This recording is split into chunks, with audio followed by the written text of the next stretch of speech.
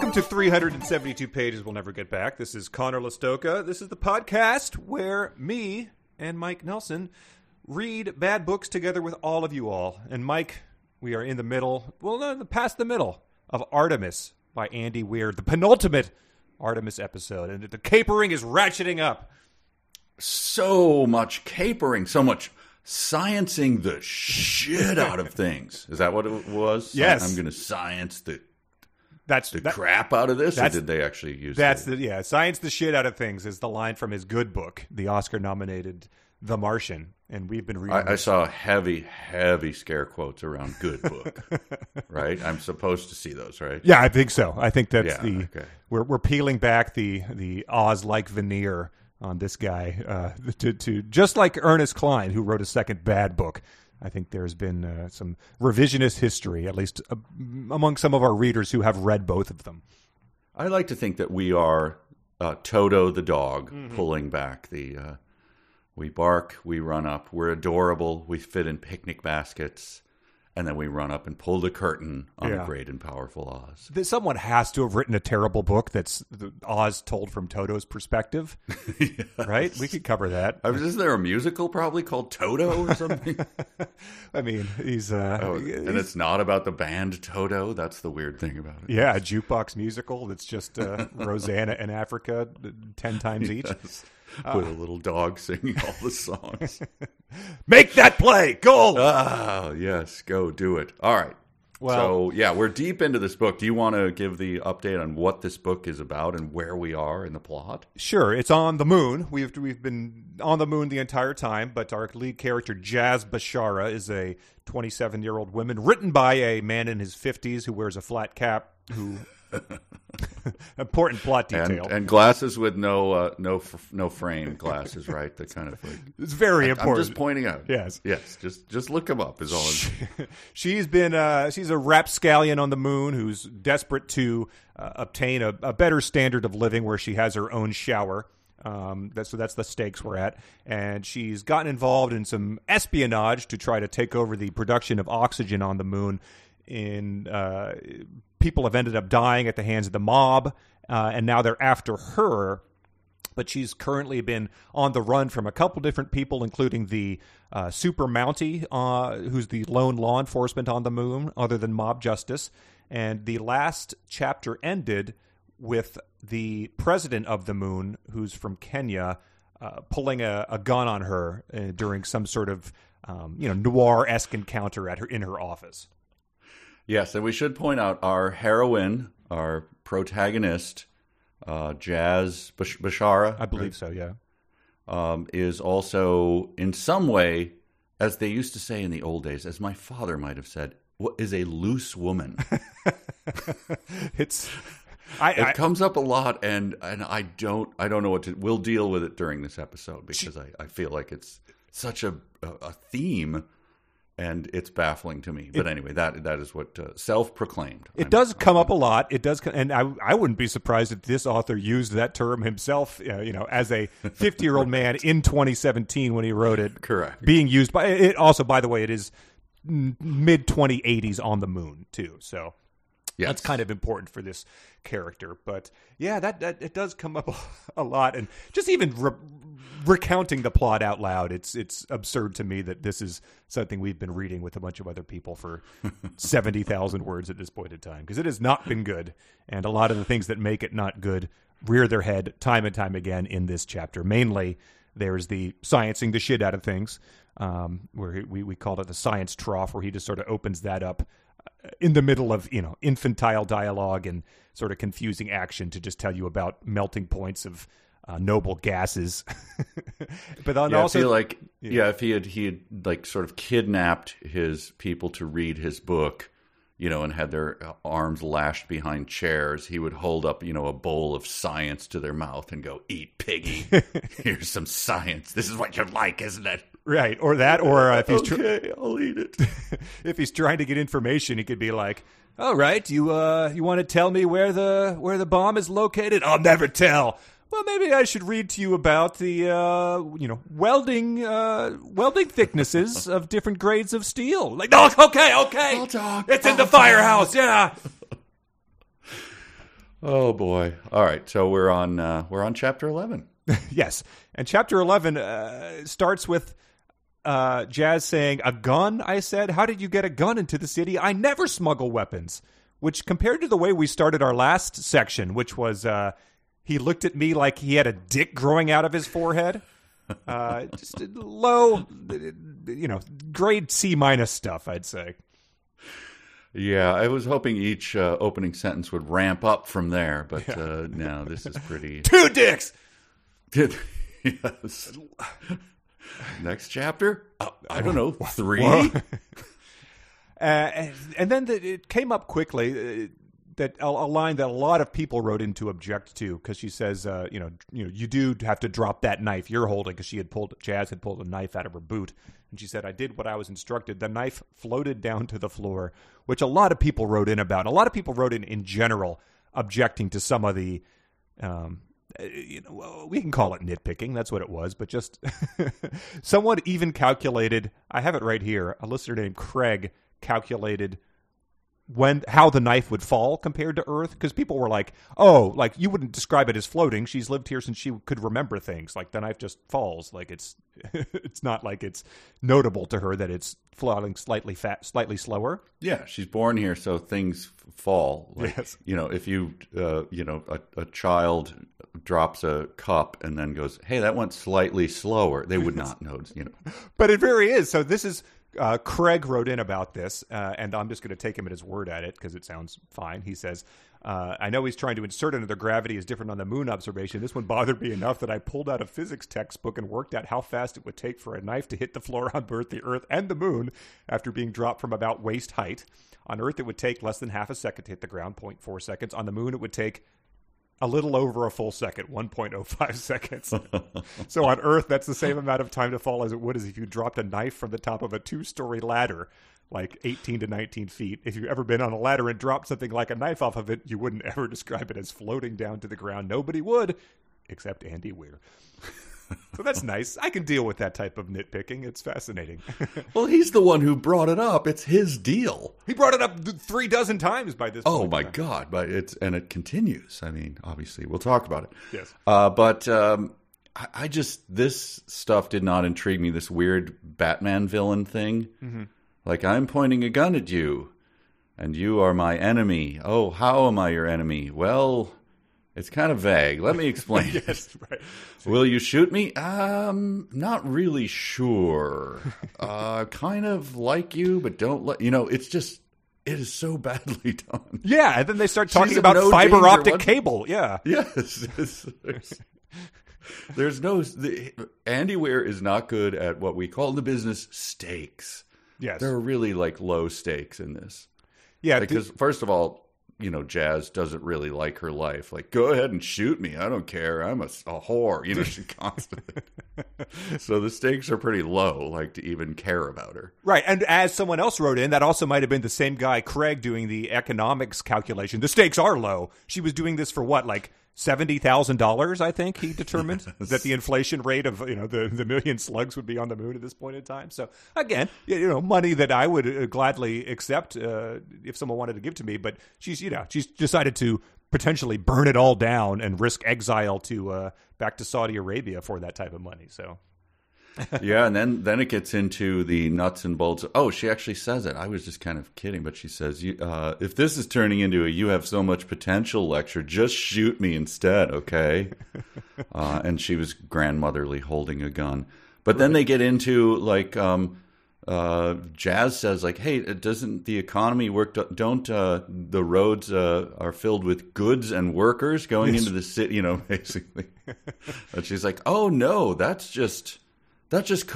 barely makes our nut. She says the whole system the moon economics on Artemis, it's become a Ponzi scheme, and we're cresting the top just now. She says that people move there with their life savings and spend it there, but then they don't have any more room, I guess. So the Ponzi scheme, like any good one has topped out at around 2,000 people. So they really, again, did not dream big when they decided to set up a Ponzi scheme on the moon. You'd think you'd hopefully wanted to scale just a bit more than the Saudi Welding Guild and stuff.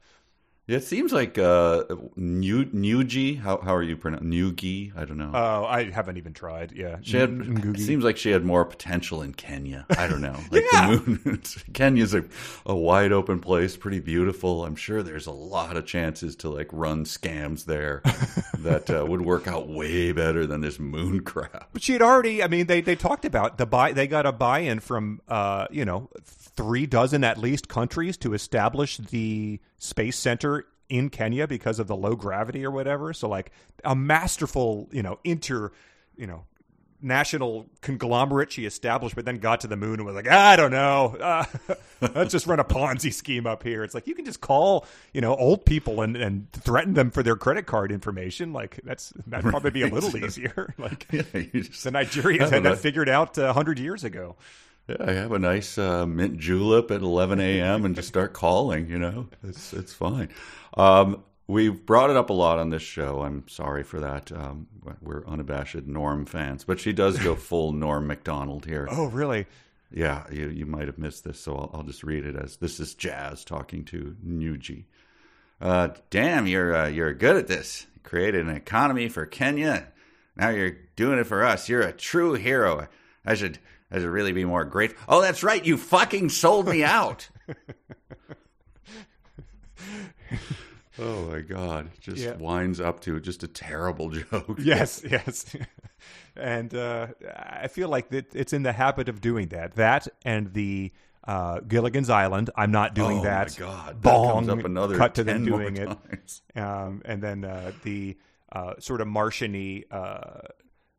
I prefer not to do that because that can cause side effects such as dying horribly. Yes. So, there's like 20 of those in here. Oh, those are so irritating.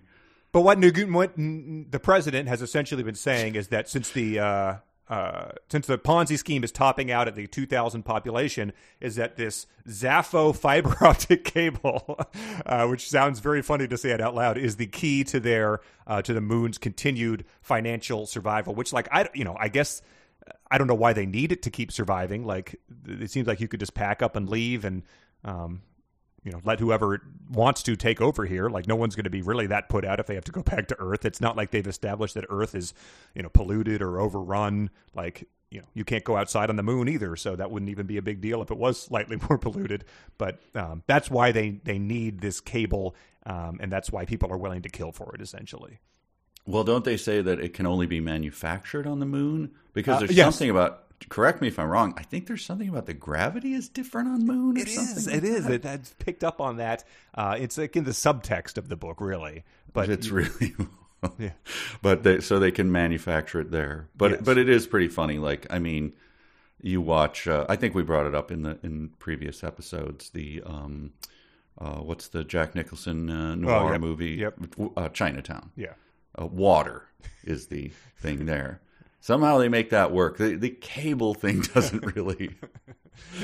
doesn't have the same force as water rights in L.A., which water rights in L.A. are an actual thing that's based on history. This pretty. Yeah, I also have to imagine that in my lifetime and in not even my lifetime since I went to college and now, like, the internet and fiber optic cables have improved, by a factor of 100 probably. So you got to imagine by 2080, there's going to be probably some pretty good stuff happening on the Earth. So it probably is going to top out at some point in time. Like, I don't know how much less lag you need, but lag comes up in this. It does, yeah.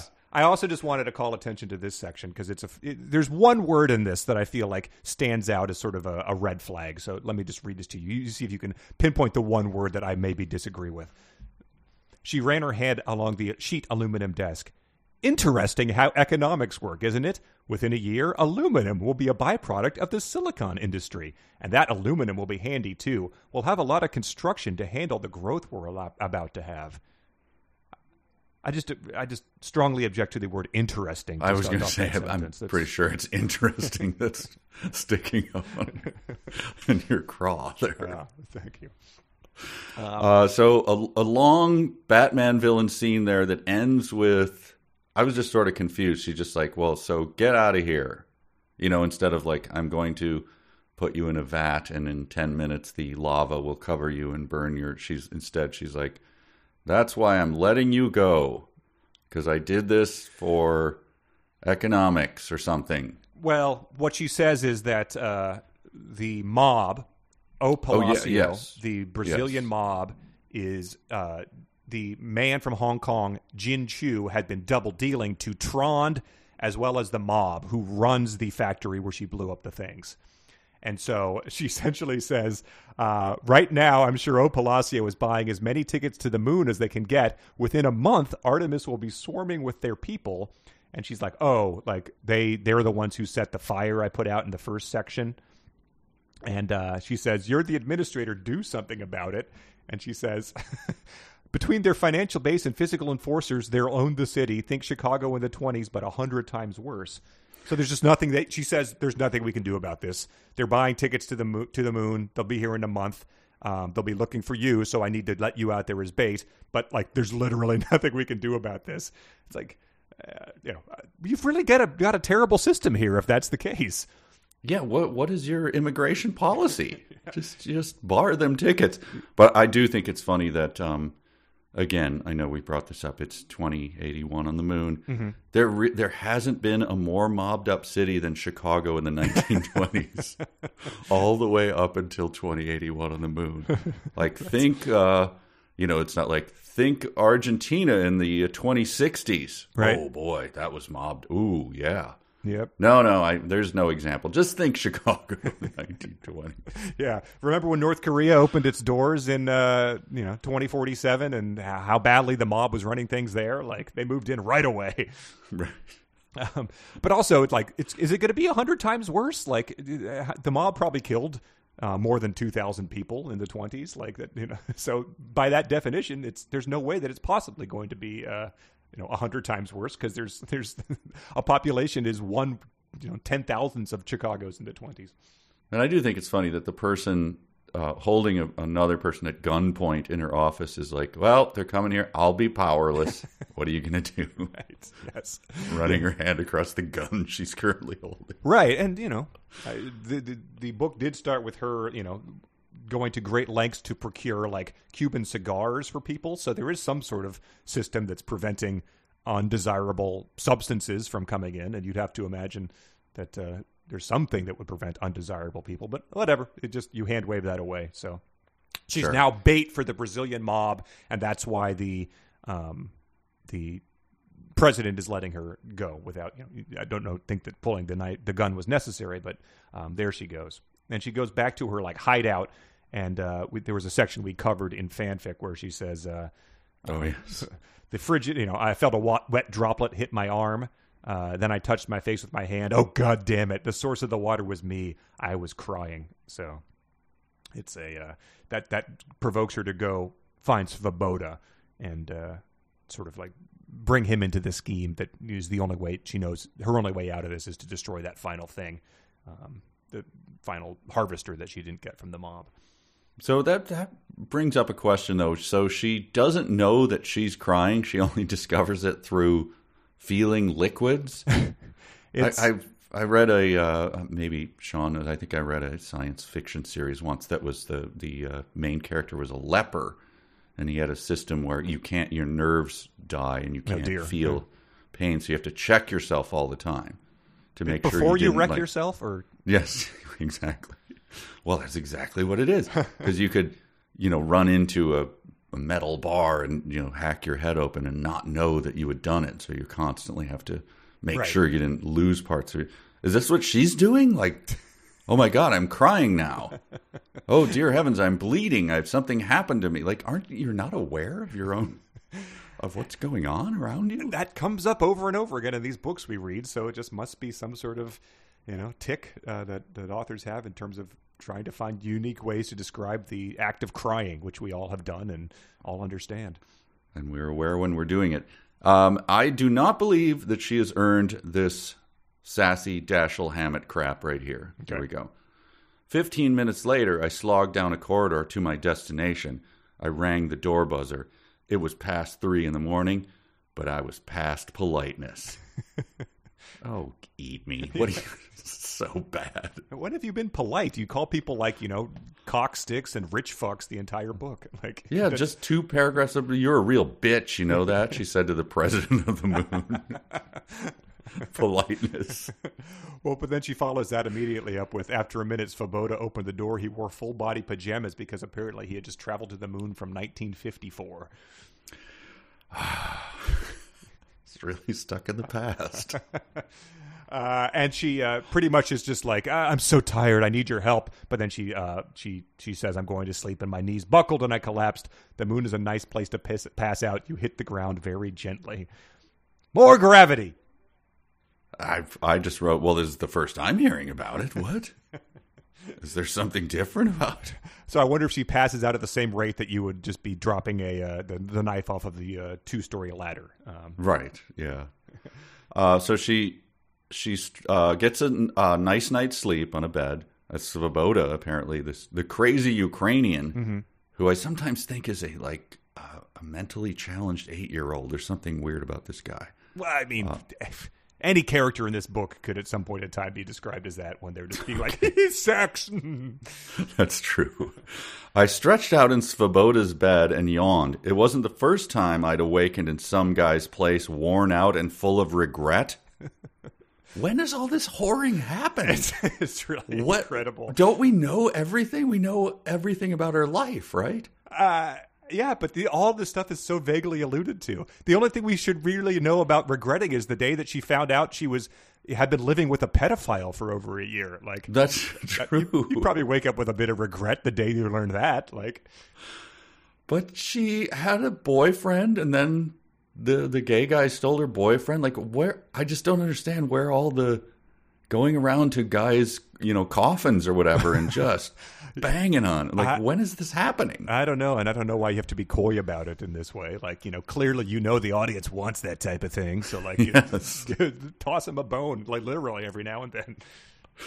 It does feel like the kid who insists he's got a girlfriend in Canada or something. Like, oh, yeah. Yeah, this isn't the first time I woke up all tired and worn out in a bed, if you know what I'm saying. Like, I don't think you did ever. Yeah, it's the Shermanator in American Pie, that type of character. It's obviously lying. What do boobs feel like? Well, they feel like, have you ever mixed sand with Jello? Like, that's what they feel like. What do you think? Just say it confidently enough, and the other 12-year-olds will believe you. Yeah. Wow. But she did say that she was fully clothed. He took her boots off. Not the best way to sleep, but better than having someone undress my unconscious body in the night, which I don't think anyone had really considered as an option. So an odd detail to toss in there.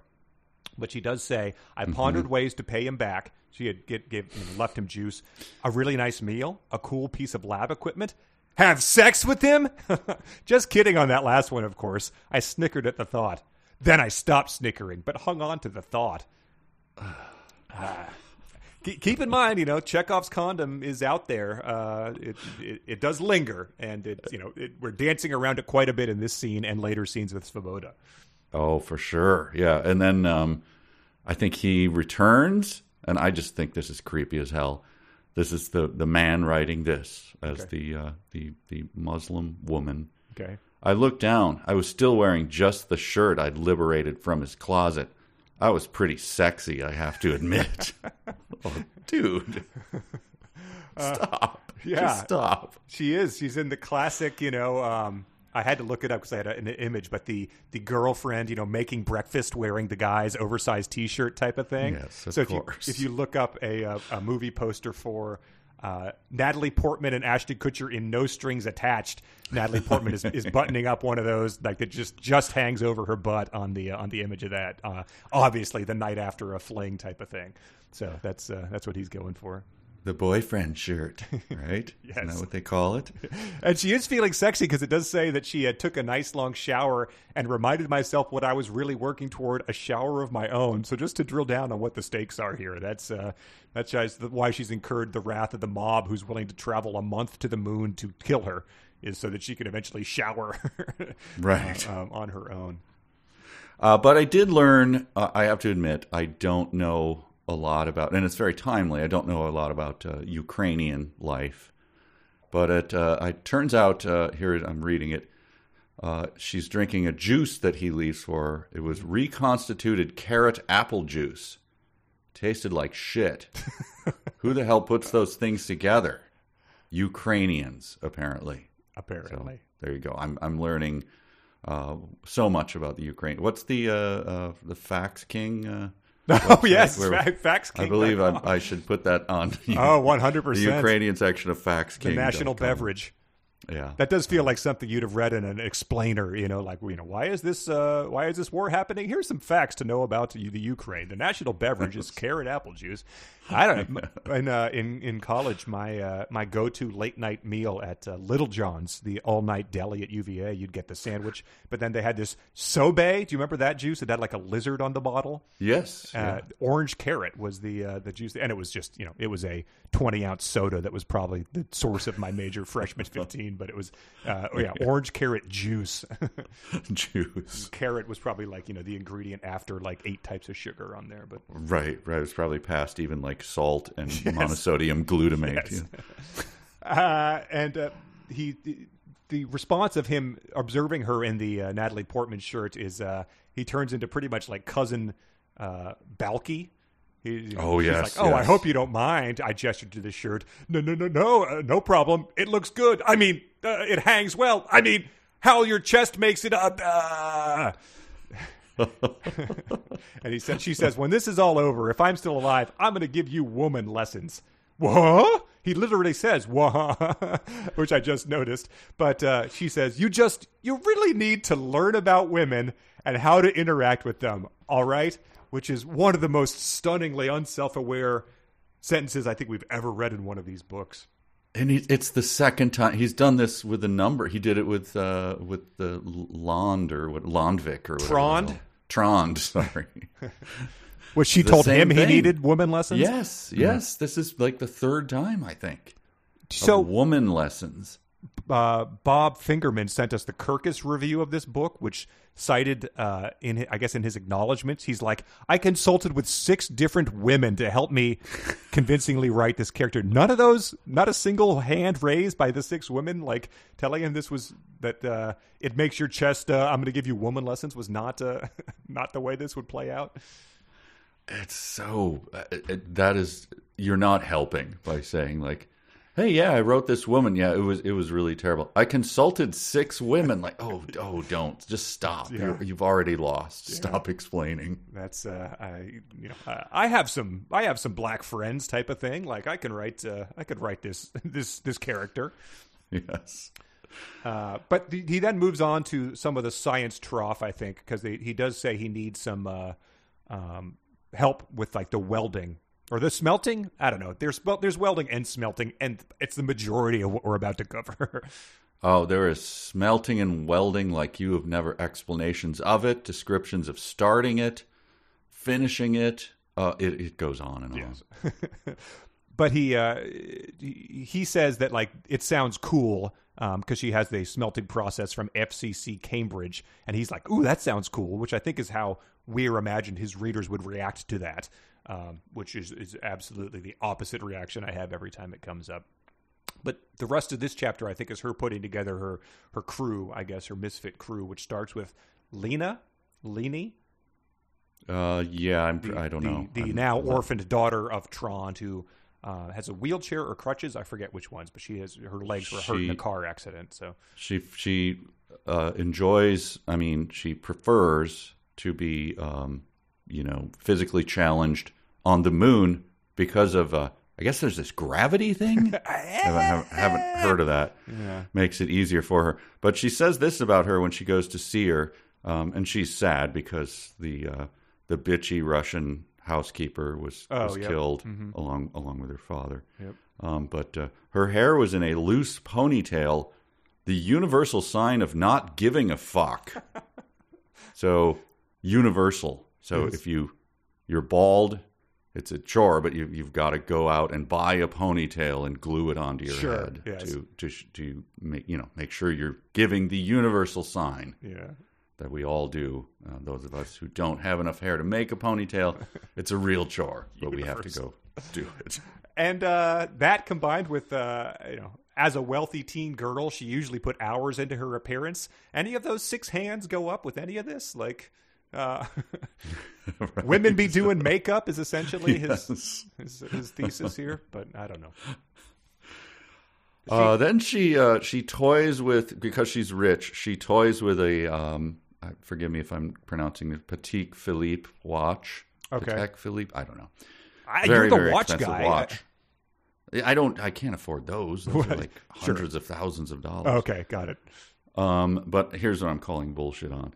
With the help of its tweezers, I detached the set pins from the metal watch band. I removed 3 links and put the pins back in. No, you did not.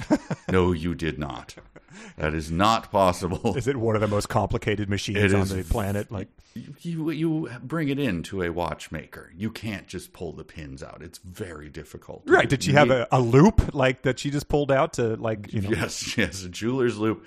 You need a special tool to remove those pins, unless there's something about these watches where they're way cheaper than the cheap watches I buy. Anyway, that sticks out. It's like, why put that fact in if you don't know anything about it? All right. It does not work that way. I guess it's just her skills. Remember, she was recruited by every guild in the country, but she was too, busy boning dudes to, like, commit to a career here. I also like that she's a natural watch repairer, like that comes naturally to her. Yeah. She also has a universal preternatural understanding of moon and mob economics, because she says to Lene, I need you to be ready to take over the contract. Once you do, O Palacio will be willing to sell you Sanchez aluminum. Why would they sell to me? A very good question. Because if they don't, you'll make your own company undercut their prices with your free power and bankrupt them. They're mobsters, but they're also businessmen. You'll be offering them a big payoff to walk away when their alternative is watching the company collapse. They'll take the deal. Like, I guess you understand that. You didn't even factor in the thing that they might just, like, slowly remove your fingernails with tweezers, cut off fingers and then mail them to people, like... we have already murdered torture. 2 in your family. Yeah. Oh, yes. Okay. Didn't think about that. We will not hesitate. Guess we're going with Plan C. So I just thought that was you just say what these things are going to happen, and then that becomes the guiding thing for the rest of the caper is working towards this thing you just invented on the walkover from the president's house, I guess. And she, as a recently, what do you call it when someone loses their father? I don't know. She's an orphan because her mom died in the car crash that... right. Her mom is dead too. Yeah. Okay. Recently orphaned billionaire, like, sort of rolls her eyes and goes, I don't think I can do that. Well, she doesn't roll her eyes. She already is displaying the universal sign of not giving a fuck. Sorry to correct you there. Oh, that's true. She's a loose ponytail. Yeah. Yes. So she just kind of goes like, okay, I guess so. Like, why would she ever do that? She doesn't need to. She doesn't care. Right. She's holding a $100,000 watch in her hand. It's more than that because they modified it at the factory for the moon. So it's it's probably $1 million watch in her hand. Yeah. Yeah. Maybe she's just like, you know what? I'm going to go see if just they've made any progress on the Earth about my, like, bionic legs or any of this stuff.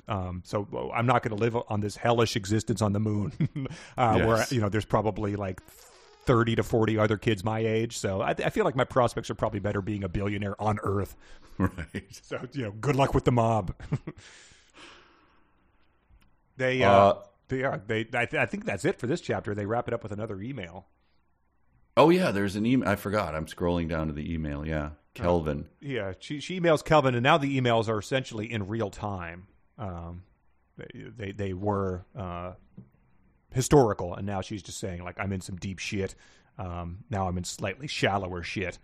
And she says that there was, like, litigation over the smelter design, so that the Kenyan Space Corporation was able to obtain, like, in that trial, got the blueprints to be public of the smelter design. So she needs him to obtain them in his, because he's in Kenya, so he can access anything or something like that. But she makes it very clear, and this is how writers pay attention. This is how you build tension.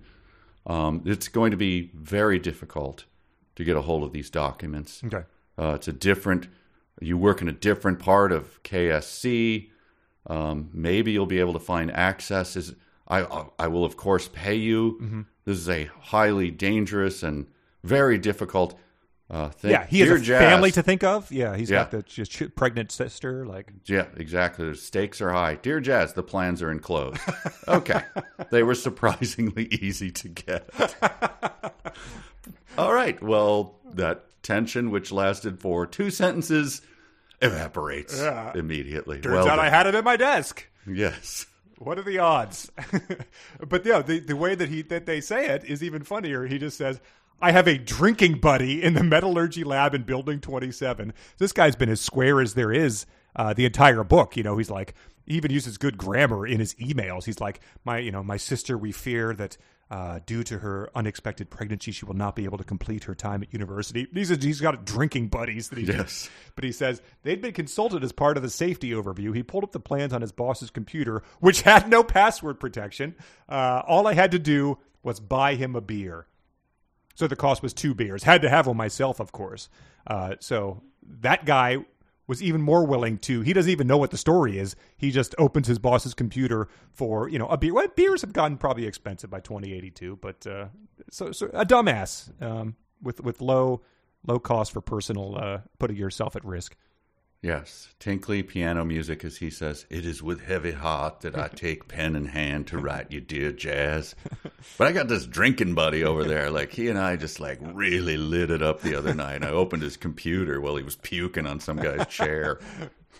Right, that doesn't even play into it. I'll get him drunk and then do this, or loosen him up for that. All right, well, that's fun. That's how Chapter 11 ends. Chapter 11. Chapter 12, we wind up at Billy's Hartnell's. Billy runs Hartnell's pub.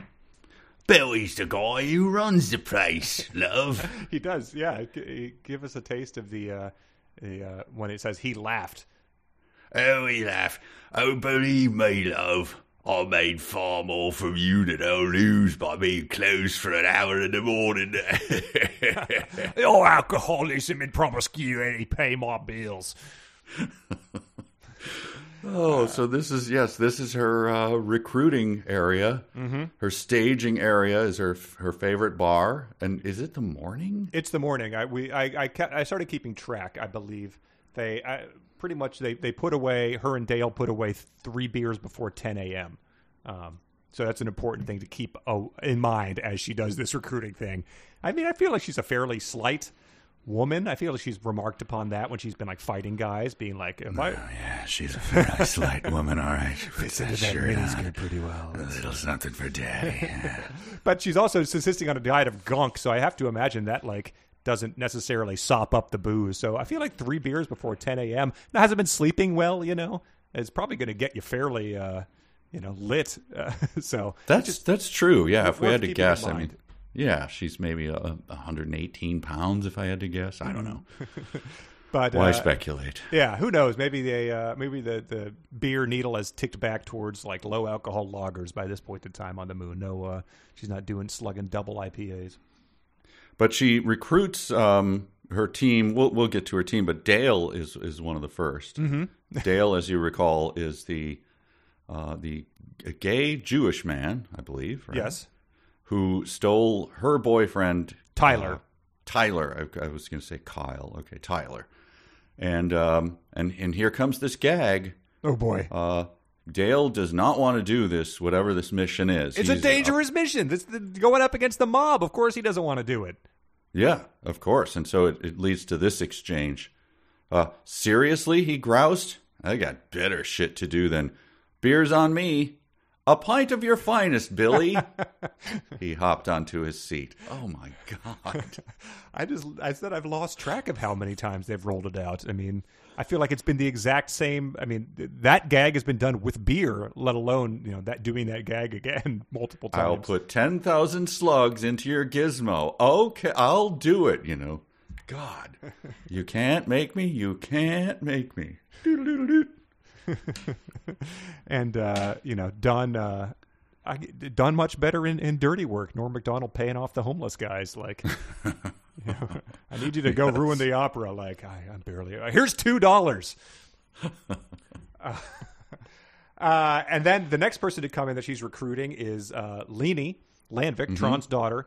Yet she hobbled in on her crutches. Yes, she was 16 and Hartnell's was a bar, but there's no drinking age in Artemis. It's another one of those vague rules that's enforced with punching. If Billy sold teenagers the occasional beer, it was no big deal. But if he strayed too far down the age bracket, he'd get a visit from angry parents.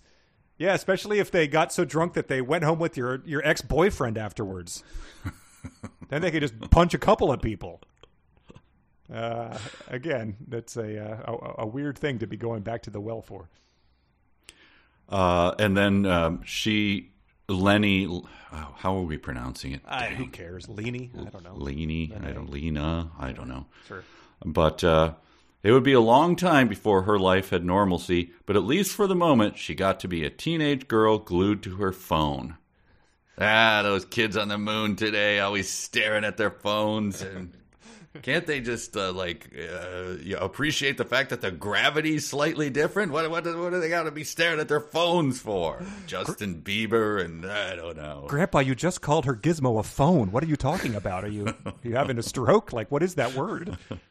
It's very funny that it does call it. She's fiddled with her gizmo, and then he just abandons the charade in the next sentence. Yep. It's a phone. Whatever. I didn't invent anything. Right. And that's where it says so it says Dale and I had a couple of Dale and I had another couple of beers while Lene fiddled with her gizmo. That's when it says Bob Lewis showed up at exactly 10 a.m. So that's their drinking schedule.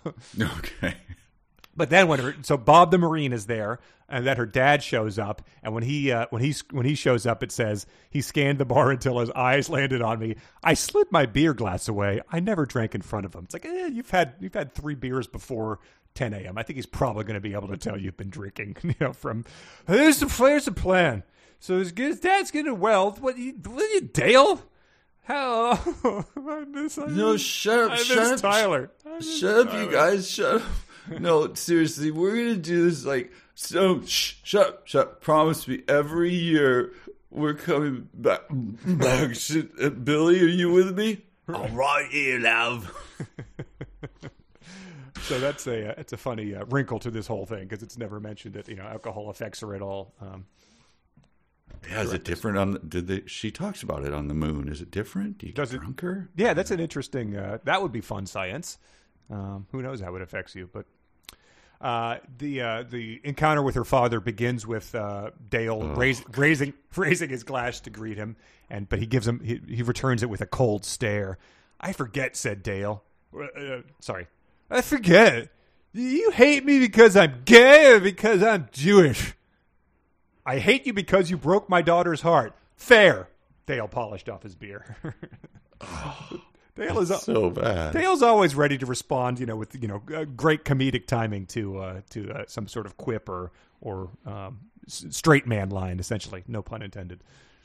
And also, let's also just make like conservative Muslim Jewish relations are just a beer time morning joke that we all can. Right. Yeah. Just turn it into Gilligan's Island once again. What's the stance of that, Weir? Why come you didn't go into speculating about that? That could have been fun for everybody in 2082. How have those progressed? And then she says, he says something to her. Yeah, I don't know. Anyway, here's the line. Ugh, I rolled my eyes. I don't do that, Dad. This may shock you, but I haven't had sex with anyone in this whole room. What? You won't drink a beer in front of your dad? Well, you're talking just about banging guys. Like, I banged, 1,975 guys on the moon, but not the ones in this room now. Yeah, we're willing to be ultra specific with that. He did say the reason she said that is because he said to Svoboda, like, I'm a friend of Jazz, and Dad shook his hand. One of those friends with benefits? Which is very close to, what was the title of that? Oh, No Strings Attached was that Natalie Portman, Ashton Kutcher movie. Yes. Just as easily could have been that. Yes. But she says, I haven't had sex with anyone in this room. And her dad, responds again with the comedic timing. Well, it's a small room. Burn, Svoboda said. So, yeah, just everyone is just snapping zingers left and right about her promiscuity in front of her dad. But she's demurely pushed her reconstituted beer to the other side of the table. Well, yeah, you can't have that. The dad is, he's like, oh, I guess Dale is drinking from both beers. Yeah.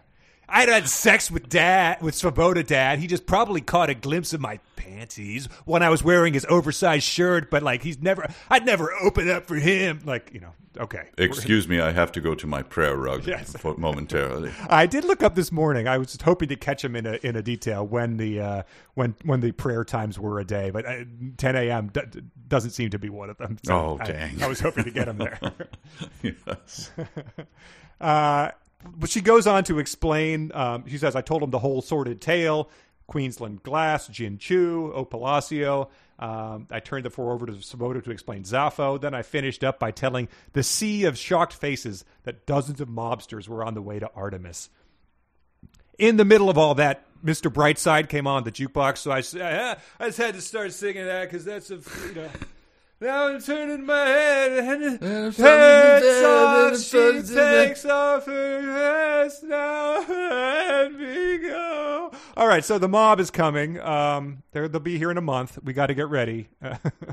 Looks like you spilled your drink, love, but Billy's got another one right here for you. Billy, not in front of my dad. So anyway, I was considering banging the entire mob. That could maybe, buy us a couple of times, maybe 69 hours. Woo! That's right, this beer's for me, Mr. Bashara. She has to go behind a curtain, like how they prepare mixed drinks in Utah. Yes.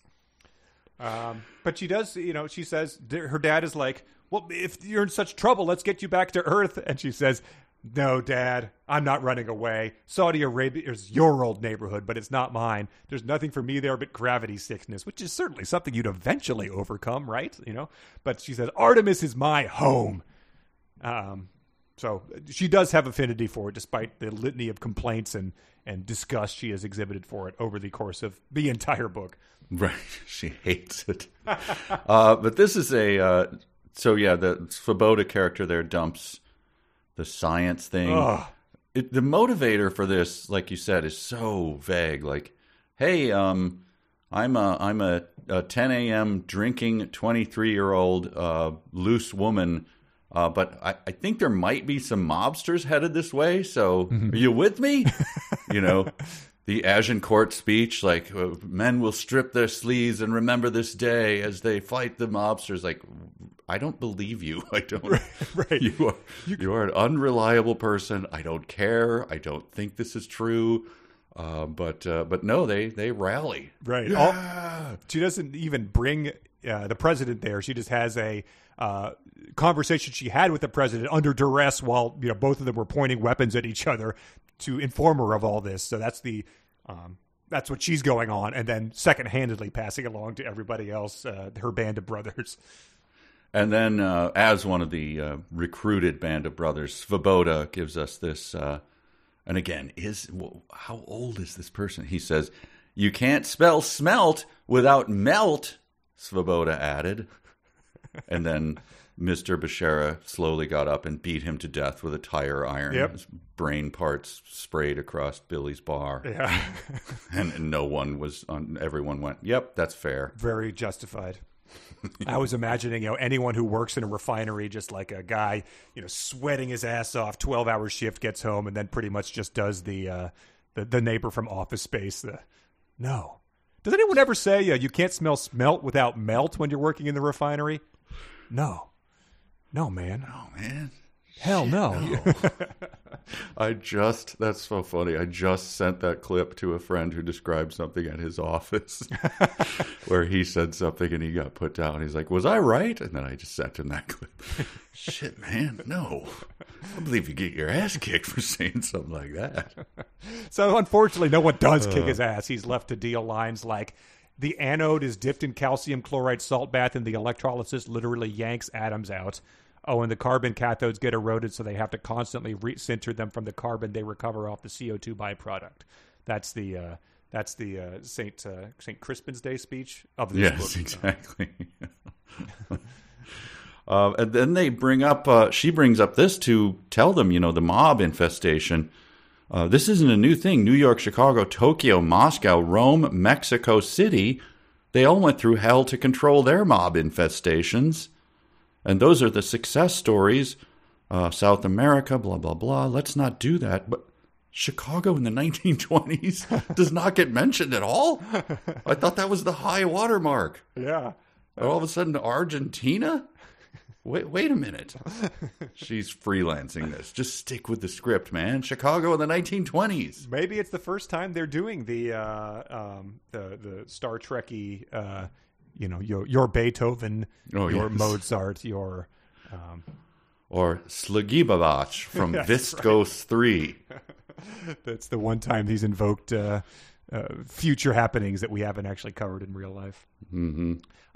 She does demonstrate, as she's doing that, more understanding of how the mob is going to behave there. She says, Lena says, Dad had, I have enough oxygen to last Artemis a year. I'll offer to take over the contract as soon as Sanchez is in breach. And then Jazz says, and Ngugi will rubber stamp it. She wants O Palacio out as much as we do. So the main issue is a contract here, which obviously the mob will respect and obey once the 16-year-old girl offers to buy them out of it. Of course they will. That's what they're known for. That's pretty incredible. Yeah. But then Svoboda, again, trying to get a handle on his and many characters in this book, but mostly Svoboda. He becomes Katharine Hepburn from a 1930s screwball comedy. Ooh. When she's going like, "Are you in?" "You know I'm in," said Svoboda. "I love a good caper." Svoboda, what are you? Yes. "I love a good caper. And damn it, Norman, when will you use my condom?" "Use it on the loons, Norman." I don't get it. I don't get what Svoboda's doing. He's sort of a horny Ukrainian drinking carrot juice and horny Ukrainian nerd. I think no one's right. probably invited him to do a caper before. But if there are any characters in caper movies that say "I love a good caper," that would be a great supercut. Because what a terrible thing to say in the middle of all this. Yes. But it did. This reminded me, this caper, that they're going on. Which involves smelting and welding and whatnot. I'm not sure if there's a weld nut. I think that's just smelting and welding. I had to go to the dark web to see. Really? Did the fans, and there are many fans of this book. It's huge. I mean, fans like honest to God fans, not like reading it ironically. No, love it. Just love it. Wow. Well, I mean, I would take that to the dark web too. That's where you do all your unseemly activity. That fits in well with the other stuff they're doing on there. And then you type in, when you go to the dark web, I think it's HTTP. Got it. Thank you. Yes, www.darkweb.org. I think you go there, and then there's a big search. There's a big magnifying glass in the right hand corner, and you just type in Ocean's 11. Caper and Artemis, and then there's a huge bulletin board opens up. Oh wow! Does the dark web have sponsored links at the top, that are? There's a lot of the those things with an ugly old man. Oh and yeah, and then it says your interest rates are too high, and then you click on. There's a lot of those, so you just be careful with Larry those. Bird's repulsive wife, and Larry Bird is frowning. Yeah, stuff like that. So just be careful. But if you can get past all that, then you'll find a big section of fiction created by these people. And anyway, I just pulled up a thing that's kind of a crossover of this and Ocean's 11, and I thought it was good. So. Let's give it. I had to pay quite a lot of money. It was weird. Did you?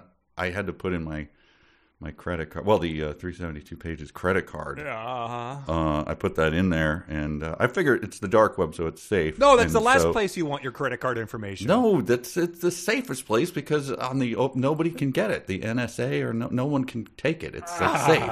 It's stored now in the dark web. No, the Ocean's 11 reenactors have it now. They're gonna. Well, they're not going to misuse it. Oh, my God.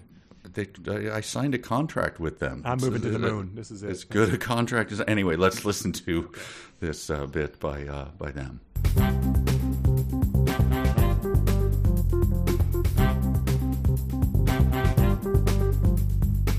Danny Ocean assembles his team for one more caper.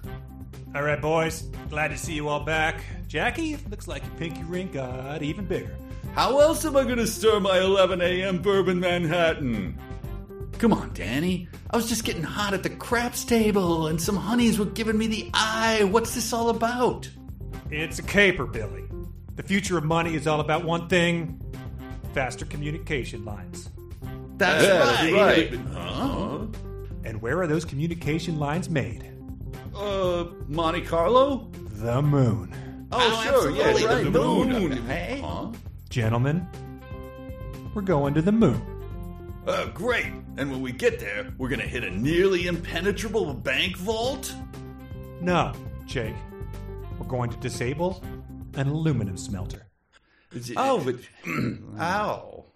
But, the method for disabling the smelter, it will be cool? Not at all. Gentlemen, 2 syllables for you. Welding. Please tell me this will be cool, Welding Danny. It will not. But prior to the welding, I'll be rappelling down an air conditioning shaft wearing a shark skin suit? No. But surely I'll skate along the floor spraying an aerosol to detect the lasers that guard it? Absolutely not. Look, we will all be wearing gross, hot coveralls and talking through crappy smartwatches. Oh, but the talk. Oh, Danny, the talk. It'll be wry and sassy and suave. Not in the least. It will be the smack talk of a 10-year-old. A 10-year-old with behavioral problems. So, elegant ladies in slinky dresses sipping cold gin martinis, and I can see you vigorously shaking your head, so I'm guessing it's a no. Double crosses? Twists? Romantic rival? Why did I even ask? Yeah, none of that, yeah. We shall be in near darkness, joining sheets of metal using oxyacetylene torches, arc welding, and then meticulously chipping away at the slag afterwards. It will take forever, and it will be boring, gentlemen. Boring as all hell. Sounds fantastic. Now, here's where all the planning comes in. Oh, great, Danny. I love the planning. Cool. No one knows that the moon has the same gravity as Earth. That is, no one has ever written about it or referenced it. Is it 6 times that of Earth? 1/12? It's a mystery, so each of you go to your little section of the movie screen and get to work. Well, here we go. Best. Think of the welding, gentlemen. The welding. Yeah, fantastic. Yeah, I love it. So there you go. Wow. I mean, yeah. It was, yeah. I mean, that's how you do caper dialogue right there. I mean, yeah, that guy wrote that for free on the dark web, and this guy was a New York Times bestseller, and one of them was obviously better than the other. That's right. Man, better soundtrack too. Oh, indeed. So this is again the character that we're supposed to like here. I'm just going to give you another. They start the welding begins now, of course. God, yeah. I don't. This is the dad. I don't try to control you either. Not since you moved out. Your life is your own. Yay me, I said. And then later, when he's welding, she goes, "What's up, Dad? You're slow as snot today." Oh my God. So we love this Jazz character. She's our hero. Well, you did put that out there in the description for our last episode. Like, are we supposed to like her? A lot of people wrote in about this book. Not a single person weighed in on that at all. I think it is just taken as a given. We do not like this character. We are not supposed to like this character. That's a weird way to write a book, though, isn't it? It is extremely weird because it's, there's anti-heroes. It can be done. Everybody's done it. Yeah, we all know that. Who doesn't love reading Richard III? He's a villain, but it's fantastic, right? And you can have characters that you are not supposed to admire that are funny. The cast of Seinfeld or It's Always Sunny or Bob Honey. Sure. Not Bob Honey. I retract. I was joking. But yeah, she is not one of them. I wanted to call attention to this just in case it comes up. But as they're going to do welding, she says she's off to wherever. They're pushing a cart full of welding supplies. I spotted Trigger in his parking space. I hadn't had the opportunity to use him lately. But I did want to remind everyone that it exists so that it doesn't come as a surprise when it factors into the final action set piece. So that's my I think that was there's no other reason you would have something that clumsy in there to remind you that she has an electrical cart she uses to make deliveries. Right. So this, I don't know. I have sporadic notes on this, but this is all, I really don't understand what's happening. I admit, I hold up my hand and I throw myself on the mercy of listeners. I don't really get what they're doing. Yeah, I think you can understand the beats, but you do not need to understand the awful specifics of honestly a lot of welding that happens in these next chapters. When I went back and reviewed these notes I took, I didn't even realize that I forgot that the welding started in this chapter, because the next two chapters are all welding. But then she did have some sort of welding that her father does here. Yes. I noted that he welds like a giant skirt. Like, how big is it? It's covering up a smelter that's sitting under a bubble. Do you have a physical picture of this? Oh no, she welds something that she has to crawl through at some point in time. So that's Yeah, she cuts holes in things, like 2 hulls. Mm-hmm. Then she uses the Chekhov's fire brigade tent thing. Oh, yep. The extendable tube thing that comes back. And sadly, the condom remains unused. But I don't know what was unclear. It says we shouldn't bend 5mm stock more than a 50-centimeter radius turn. I'm guessing about 6 to make the full arc. So, like, I feel like that's on you. That's true. It is like, I mean, it happens all the time in movies we do at Riff Tracks, where, I mean, we've done, feel like 70% of the most recent movies we've done have had long scuba diving scenes. Oh, yes. We did that movie recently where there was like a dozen parking scenes, maybe in about 8 minutes, where people just really underestimate how interesting things are going to be in their movie. I mean, but pod racing, God forbid. Right.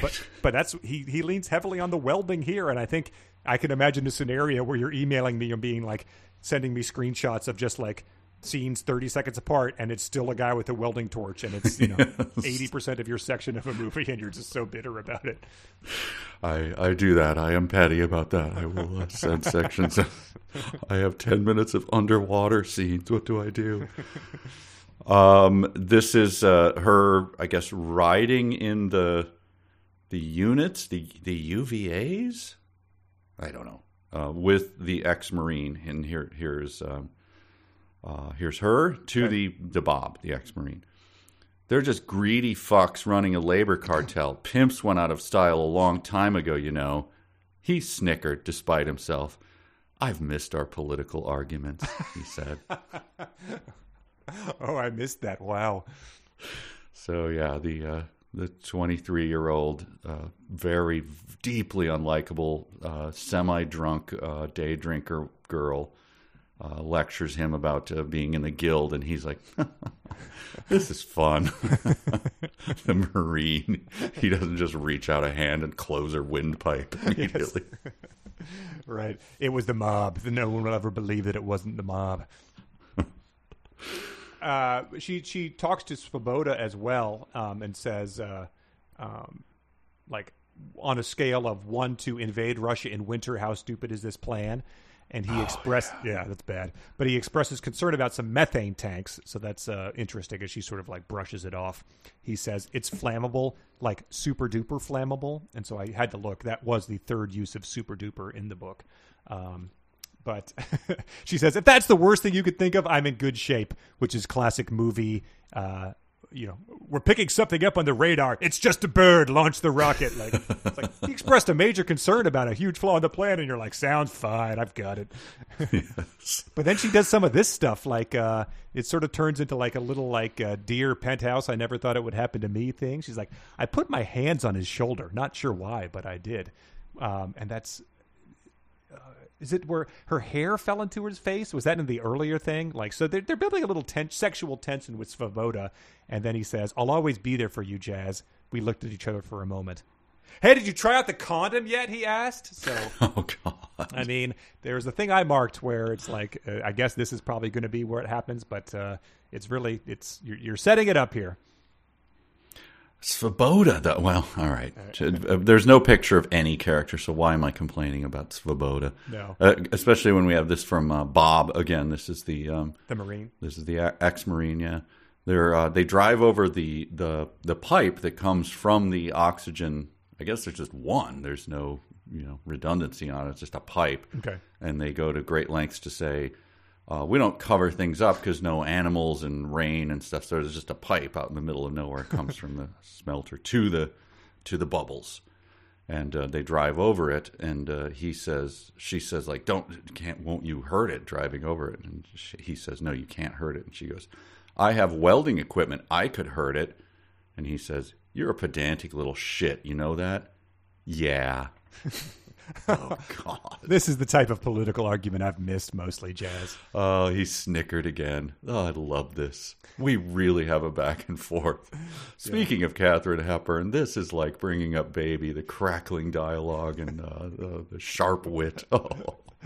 Sorry, flashing back to the Australian Civil War that I had to intervene in 2078. That's right. My friends died. That's all right. I'm ready to banter again. Killed a lot of people with knives down there. And then she hides in rides out with Dale, who is going to be her accompaniment on this most dangerous portion of it. Everyone else is going to be either running interference as part of the caper, as demonstrated in the dark web reenactment, or monitoring it on the gizmo from a safe location. Svoboda, yes. And her father, too, I think. But yes. they banter about Tyler and stuff, blah, blah, blah. And she says, like, your dad is, he's okay with you, actually. He says, once he found out you weren't nailing me, he warmed up to you a lot, type of thing. But then she continues, but then, then came the whole stealing my boyfriend thing. And he goes, right. So I bet he misses their little crackling dialogue as well. Yeah, he doesn't add that aside. I think but he's the one that wanted to meet up for an hour every week. That was she offered him hundreds of thousands of slugs, and he said, no, the time with you is more valuable, to go back to the way it used to be. Wow. And the chapter ends with them saying, nervous? Shitting myself. Good. I think you're flawless on EVAs, but remember, you flunked that test. Thanks for the pep talk. I'm just saying, a little humility's good on an EVA. I stared out the side window. Believe me, this past week has been humiliating enough. Yeah, Trond and his housekeeper getting murdered sure was humiliating for me. That was I really felt my cheeks turn red when that happened. Now everyone knows. Oh, I'm so embarrassed. Yeah, everywhere I go, like even the president of the country is like, "Well, you sure are a slut." But that was the humiliating thing. And what about we don't know if Rudy, who jumped out a window, I will save you, right, and jumped through a glass window. Yes, we don't know what his fate is.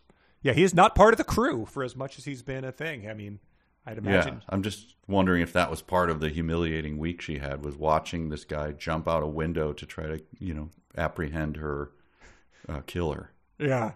I mean, falling with what we now know is probably at a pretty substantial rate to the ground. So right. Unless he's got a jetpack, that's got to be pretty tricky. Well, I think that's the halfway mark of this. So I think we can do our final real or fanfic segment of Artemis. Fanfic. Real fanfic. All right. Well, this one's going to be tricky, even though I feel like you've been doing pretty well on Artemis real or fanfic. I think, if anything, you're maintaining your status quo, which is not that bad, I think, overall on this. Slightly above 50%, I'd say, right? But again, always look at it as a batting average. Yes. And by this point, it has to have normalized. And if you're guessing, there's two options. So guessing whether it's real or fanfic is, in theory, your eyes closed and not even listening to them, you should do 50-50. And I think you're above that. So, yes. But these are segments that are either from the final 16,000 words of Artemis, or fanfic written by our loyal jackals from patreon.com/372pages. And you are going to try to guess which are which. And they could all be real, or they could all be fanfic, or some sort of combination of the two. I'm just going to, I'm going to pull up Chat GTP and let it listen to them, and then I'll give you my answers. Yes. All right. Yeah, it would be nice if you could say if that could do better than you. That'd be pretty fascinating. Right. So here's number 1. I spun the hatch valve and stumbled back into the facility. Sanchez didn't notice me at first. Her attention was on the emergency air system, probably trying to figure out why it wasn't cleaning the air. How does one introduce herself in a situation like this? I don't think Emily Post covered saving an enemy's life during industrial sabotage in her etiquette books. I went with a tried and true method. "Hey!" I yelled. She whipped around and grabbed her chest. "Goodness!" She panted a few times and regained her composure. She was a little older and more weathered than the pictures I'd seen of her. Still, she was spry and healthy looking for a 50-year-old. "Who on God's gray moon are you?" Wow. Well, boy, the Emily Post thing that's good bait for me. Because of the references, the 50s. Sure. I'll say it's real. Wow. Don't wow me.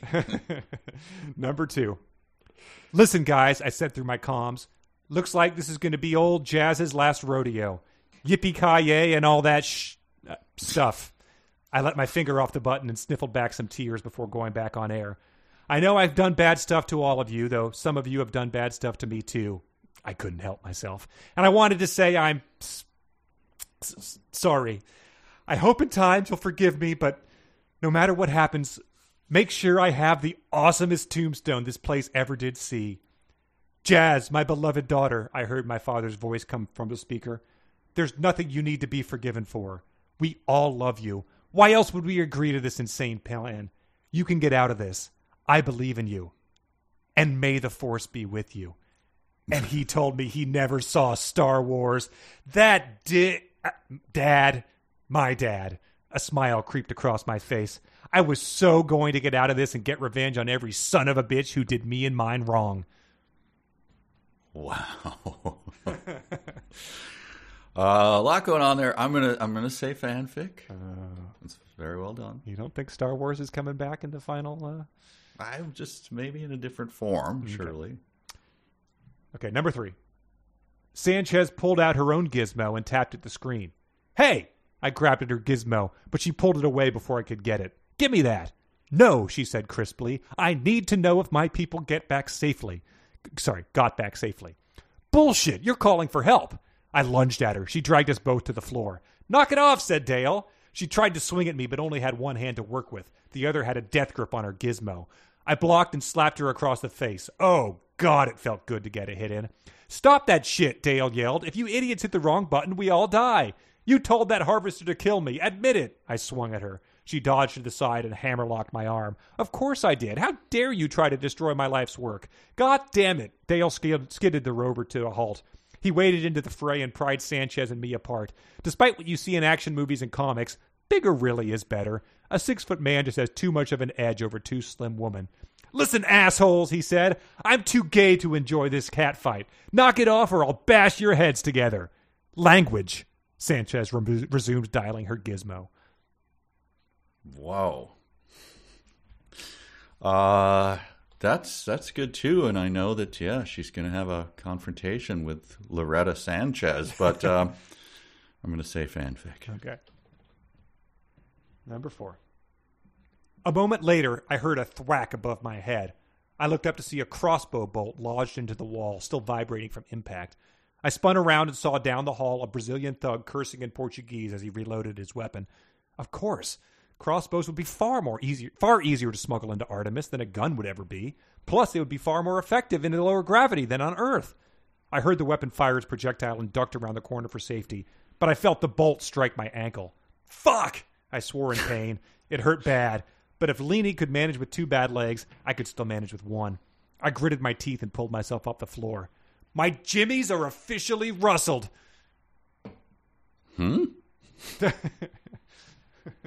I don't know. Okay. I don't know.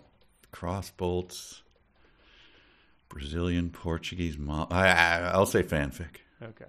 This really rustled my jimmies. It's on I don't know. It's on Know Your Meme. So Okay. internet-y slang. You said fanfic? Yes. Number 5. She took off her glasses. It's all part of the life cycle of an economy. First, it's lawless capitalism until that starts to impede growth. Next come regulation, law enforcement, and taxes. After that, public benefits and entitlements. Then finally, overexpenditure and collapse. Wait, collapse? Yes, collapse. An economy is a living thing.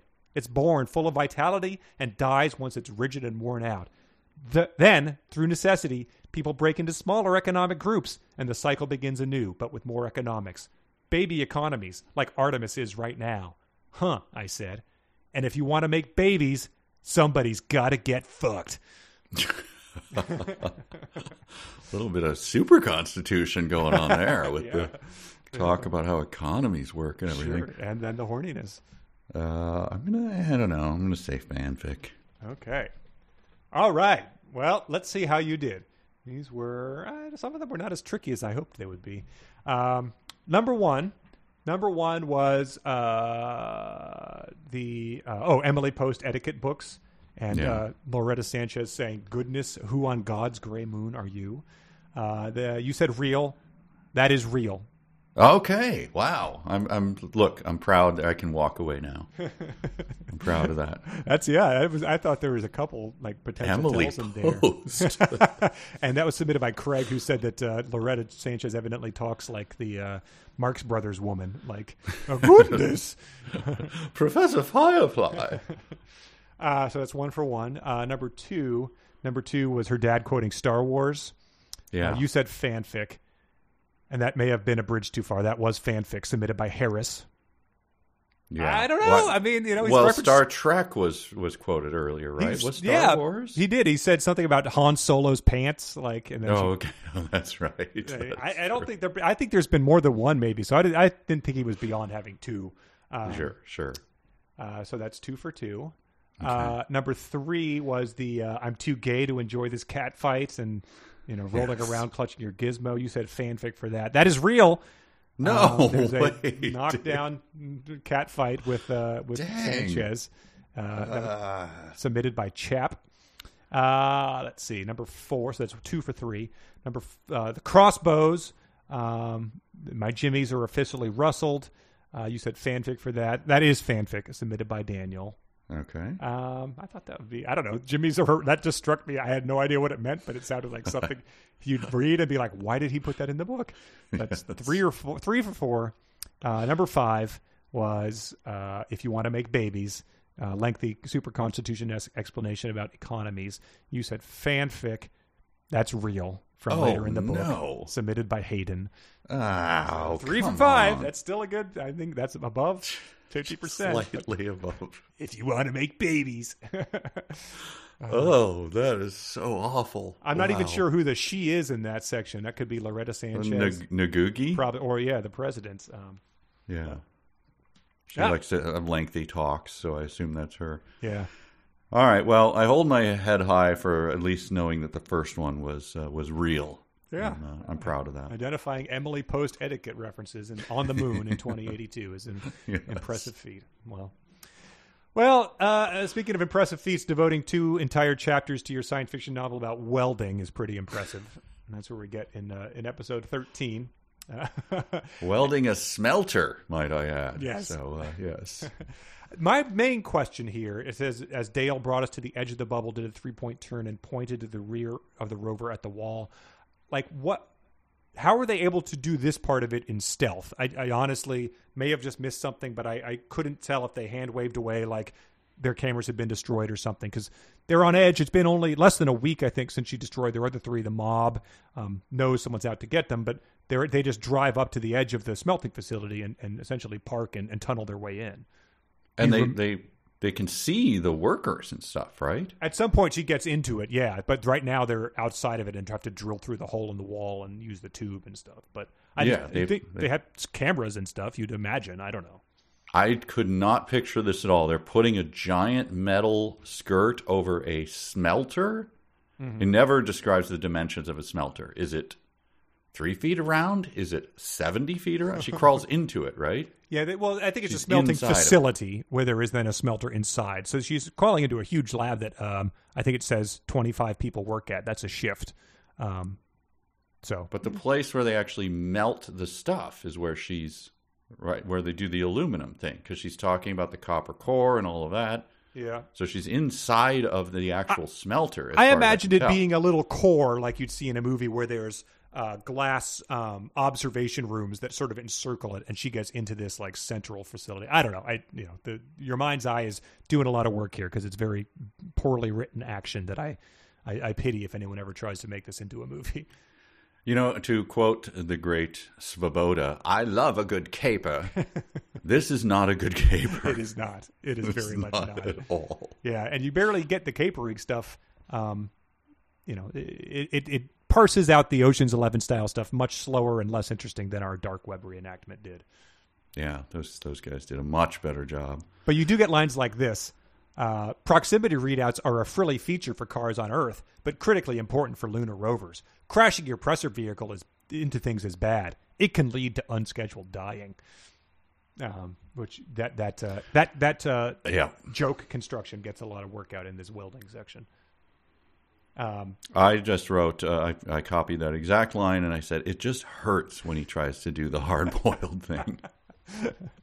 But I just wince. I actually wince, physically go, why? Yeah, because it really just is something that doesn't feel like you should be reading it outside of a tweet or something. It's that level of bad. But it also reminded me of that review we read of The Martian where a guy gave some examples of it. There was something that struck me as similar, so I went back and looked, and one of the lines he quoted was, "Problem is, follow me closely here, but the science is pretty complicated. If I cut a hole in the hab, the air won't stay in anymore."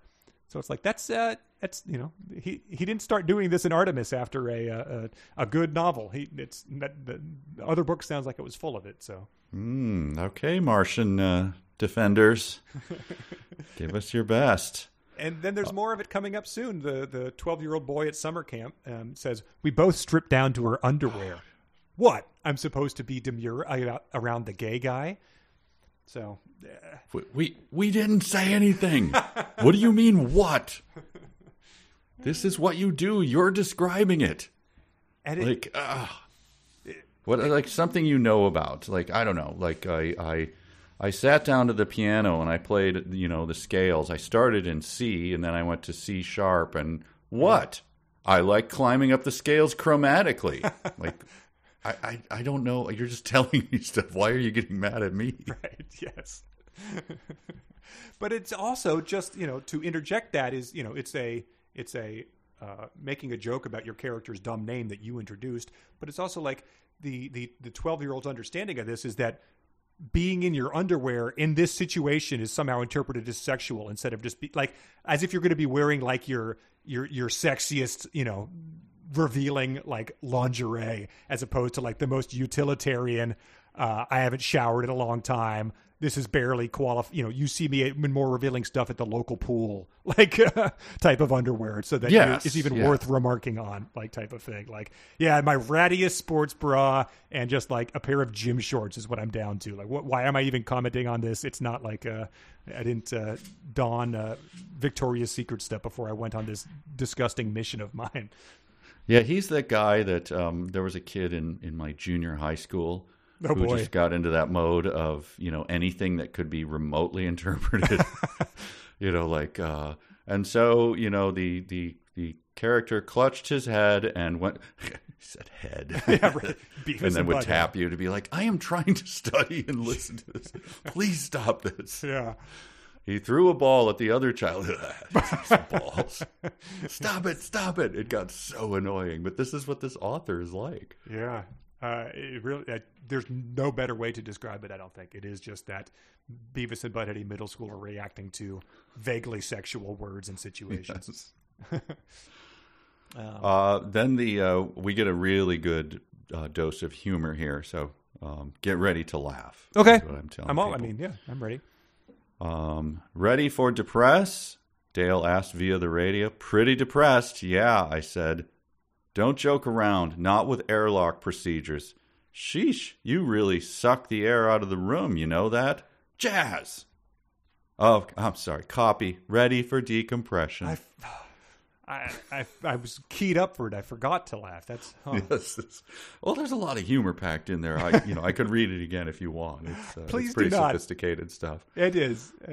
When you read it again, maybe focus on how the whole hinges on him saying "ready for depress," but is it depressurization? Because then you'd say depress, and then he says "ready for decompression." So decom or that was what I was hung up on when I was trying to parse out what was funny here. Even the jokes that you set up, the awful jokes for the setups were sort of flawed when you started to Connor, just turn your brain off and just enjoy it. Just go for the ride. I it's will. Just now funny. the jokes are funny to me. I've turned my brain off. Just turn your brain off. So he's using the wrong words and pronouncing them wrong, and then the joke doesn't work on the page or in your mind. Just turn your mind off and enjoy it. But if I turn my mind off, how will I understand the detailed welding that's about to go? Oh, you really, what? You rattle my jimmies? What? That was not in the actual book. Remember, that was Yes, fanfic. We've canonized other fanfic that we forgot wasn't real at this point in time. But then there's more cleverness. She says she's welding a hole with a skirt or something. Some might say putting a huge hole in a pressure vessel is a bad idea. I have no rebuttal. So is this where the condom's going to come in? The pressurizing that thing? Like, you never know. Because she does bring out the inflatable tunnel that she used in that fire, which we said as a Chekhov's thing earlier. And that shows that I think she's doing that to then keep the pressure as she gets into the facility using that tunnel, and that's where the welding has to happen. You saying that out loud, it doesn't sound like I'm explaining it very well. It's as good as I'm going to be able to give you folks. Yeah, all I know is that her father did a precision job with welding those some sort of skirt out. I don't know. Anyway, he did a good job on that. Yeah, it was the sort of why do we need this guy? Because he's the best damn welder out there. It was. I swear there wasn't even a millimeter of space around that weld once we put it into place. Yeah, she says that. Okay. She says a bead of molten metal formed at the tip and traveled down. Just as my dad predicted, it wicked along the gap and filled the crack. And she doesn't do an aside about tip or crack. She's slipping. That's bad. But she does say this. Again, these are the references you get on the moon in 2081. All I had to do was cut a hole in the wall from inside the shelter, and I'd have a ghetto airlock. I don't know if you've earned the. Can you use that word? Yeah, really.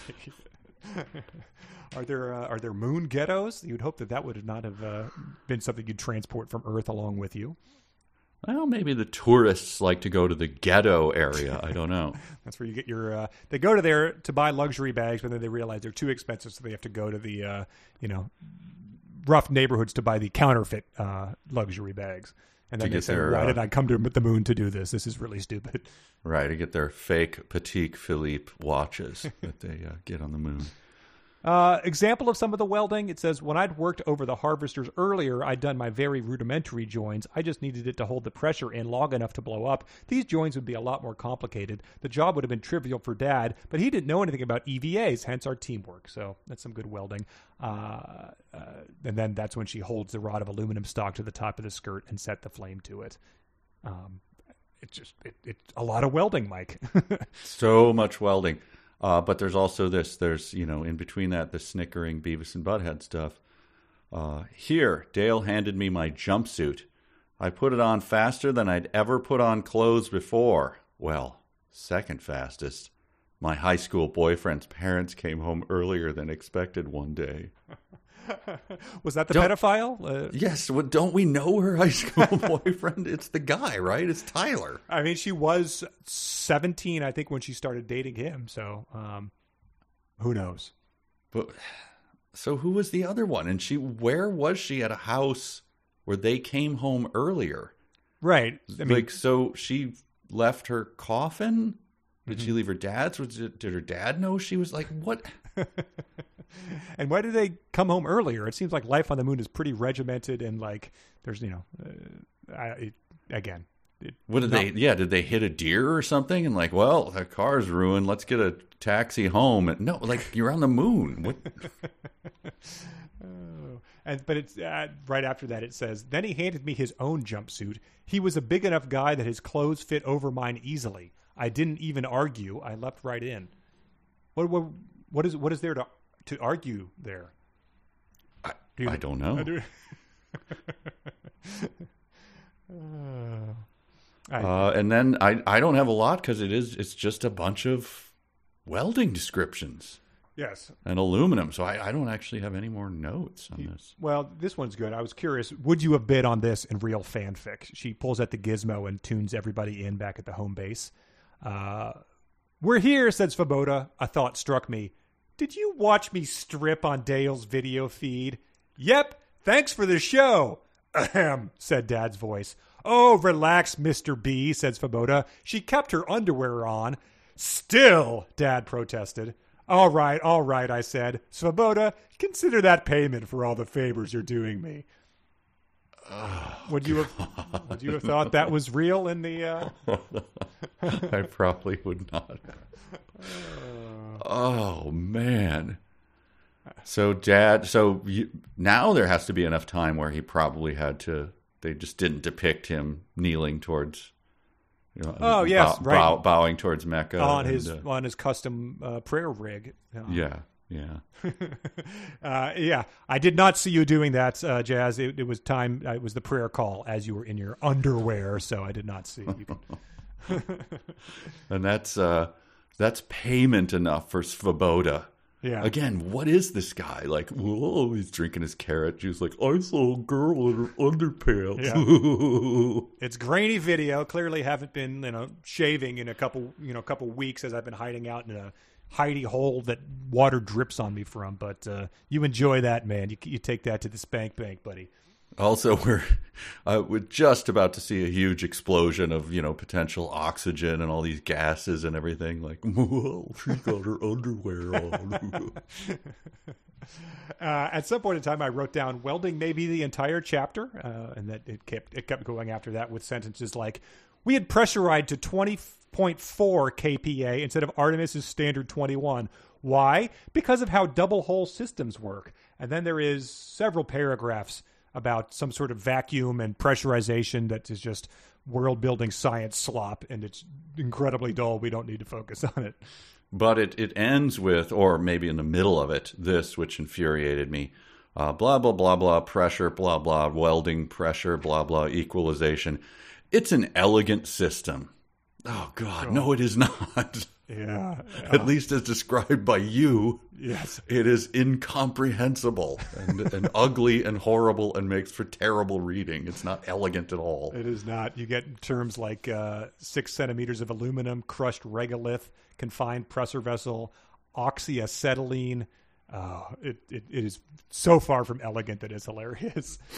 Here we go. The regolith has a high iron content. Try not to linger in one place for too long or it might clump around the cut site. Too much of that and you'll have a very hard time pulling the plug out. So it sounded like he took a lot more advice from whoever his welding consultant was than the 6 women who advised him about writing a convincing woman character.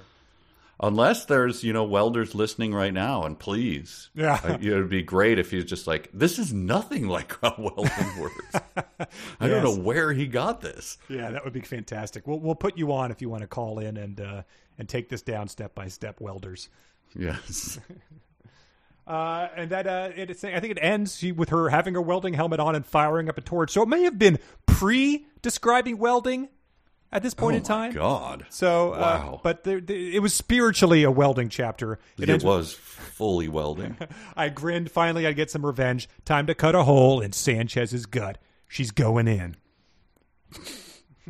Sanchez looked at me like I had a dick growing out of my forehead. Oh, what in the heavens in Earth's gray moon might you be doing here?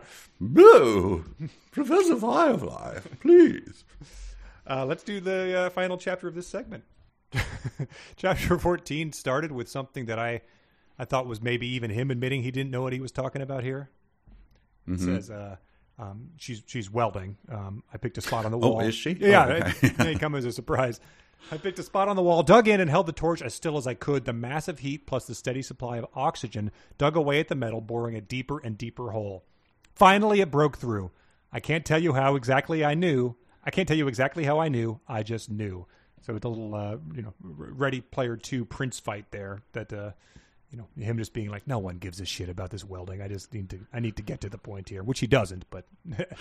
Yeah, then speculates, maybe it's the sound? The sputter of the flame? Not sure. Okay, well, who is? Is there anyone we should ask, or does it matter? Sure. It doesn't matter. Okay, just read on. And then we get this is the weary and humor. I threw off my welding helmet and pressed the breather mask hard against my face. I sure as hell didn't want to breathe that dust. I like my lungs without barbed death particles in them. Thanks. Yeah, I wrote that down too. It I don't mean to be unkind here, but I used to have a term. It was called I was in the college theater. Mm-hmm. And I just call it theater humor. Okay, yep. Where people are like, well, don't talk to me until I've had my coffee because I'm going to be a bit of a bitch today. And it'd be stuff like that. Like, why? Yeah. That's theater humor. Am I supposed to laugh or what? I don't know. Internet-y theater humor, I think, is the... If you ask me, I'd rather not have shards of glass burning my lungs. Thank you very much. Like, oh God. Okay. It's just I'll one smile card, and move on to another person. She goes on to reference. I think he has to give her like an eye wash to get the dust out of her eyes or something like that. Yes. Which she compares to a ad hoc wet T-shirt contest. Oh yes. Which is she contains multitudes, Emily Post etiquette, wet T-shirt contest from Panama City Senior Frogs that took place in the late 90s. Sure. I don't know if I was ready. I called him at the ad hoc wet T-shirt line. I was like, all right, you're a dirtball. I don't know if that's fair to the author at this point, but, creating a character who you give a T-shirt to and spray water on her and call it a wet T-shirt contest. I don't know, man. You're a little bit of a dirtball. And just to not to reemphasize, but like the settings matter here. Like some things just don't warrant themselves to sexy time. Yes. And being in this like confined thing with just having your eyes like red and dripping tears and stuff. It's just not something that's going to get people up. It's not Catherine Zeta-Jones crawling under the lasers in Entrapment necessarily. I think there's a section coming up here that was in real or fanfic. I just want to point it out again. The good, the bad, and the ugly. Oh, yes, please. It's worth revisiting. Dale held up a shovel. There's two kinds of people in the world, those with EVA suits and those who dig. I snorted. Okay, first off, if we're doing the good, the bad, and the ugly, I get to be Clint Eastwood, not you. Second off, get your lazy ass to work and help me. I have to be ready to drag your sorry ass back to the rover if things go wrong. He held the shovel out to me again. Accept your inner Eli Wallach and get digging. And, the terrible, and I'm sure you got that wrong in real or fanfic, but to have it come on in the context of she's just like gotten asbestos in her eye and had to like wash it out, and so she's also nervous about doing all this stuff. She's welding, and then just to have that exchange wedged in there, just like shoved in, like stuffing a sleeping bag into a stuff sack kind of thing. Like how wedged that is into this narrative is pretty incredible. Yeah, and plus they're speaking of like Ocean's 11 or something, they're like all looking at watches and the time is ticking away. Like I've got them, but they're getting close. The tension's coming, and like then. Hey, we're just going to stop and do a little aside gag here about the good, the bad, and the ugly. And we're going to get really specific and mention Eli Wallach. I don't think we have time for that, guys. Like, we're literally on a knife's edge here. Like, we're just going to do it. All right. Yeah, in Ocean's 11 they'd have that, and then you'd learn like that they had rehearsed that down to the word in order to like time it out perfectly. Like that was how it was 17.8 seconds, and saying this incredibly shitty good, the bad, and the ugly back and forth dialogue is exactly how long they need to get it down to here. But here it's just something for the nerds. Right. who don't think they deserve any better, I guess. Then you then do cut to essentially what the other part of the scheme is, because other guys are just sitting around watching them in their underwear. But Bob is off doing a diversion, essentially, yes, which involved. So it's a shift change, which is a very Ocean's 11 thing to do. I think they would rob things while a shift. They take the poker chips from the tables to the thing. They change those out, so that's when they plan their heist stuff. Sanchez Aluminum has workers come in, and then they take the new ones out by the new ones come in. They take the old ones out by a train. So he's essentially holding up the train so that they can get some time before these new workers arrive. And she says, Sanchez Aluminum charged Sanchez Aluminum employees to ride a Sanchez Aluminum train to the Sanchez Aluminum smelter. Your basic 1800 style company store bullshit. Again, there hasn't been anything that's come up since then. It's also shocking that this mob-run company is not doing things, ethically or on the up and up. That's yes. It just distresses me that they don't care about their workers. And in the middle of that, we had a small discussion about this. Maybe I'm getting this wrong. I just don't understand this. So listeners, please help. A weird gag in the middle of all this is Bob and the train operator. He says, hey, we got to, we're doing this thing. He makes up something. We got to check something. So hold the train. She's like, oh, no. And then he says, sorry about this, Bob said. Let me make it up to you. I've got 3 tickets to the Artemis Acrobats show at the Playhouse. They're yours. Take your husbands out and have a good time. And that's it. That's the only that I can tell. That's the only reference to it. He's talking to train conductor Mirza. These are the only 3 mentions of Mirza in this, in the 2 paragraphs that have this action unfold. And so Mirza has to read 2 it husbands. again. Yeah, let me make it up to you. I've got 3 tickets to the Artemis Acrobat shows at the Playhouse. They're yours. Take your husbands out and have a good time. And it's, I read it and I was like, oh, maybe he's just telling the other employees. But no, he's giving 3 tickets to one person saying, take your husbands out. So more horrible world building. Why don't we get the aside here? Like, we're pretty relaxed about how many partners you can marry on the moon here. Unless you get too many. With the conservative Jews and the very strict guilds that have run things. They right. But yeah, it's we're pretty loosey goosey with marrying multiple people. The Mormons tend to be the acrobats, so that's where they right. It's bizarre. A bizarre. Usually his, heavy scare quotes again. Jokes are surrounded by explanatory, sentences. This one just sits there oddly, like, oh, okay, all right, I'll let that one slide.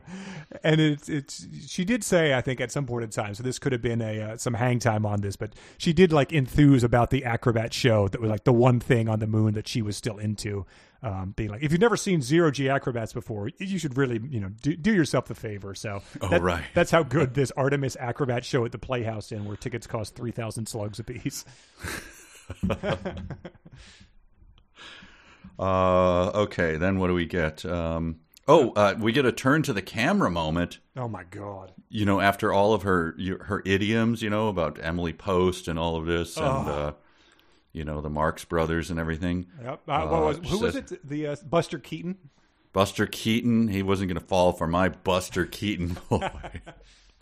I'd found the compartment's pressure sensor during the dig a hole to China phase of the operation. And here's the turn to the camera.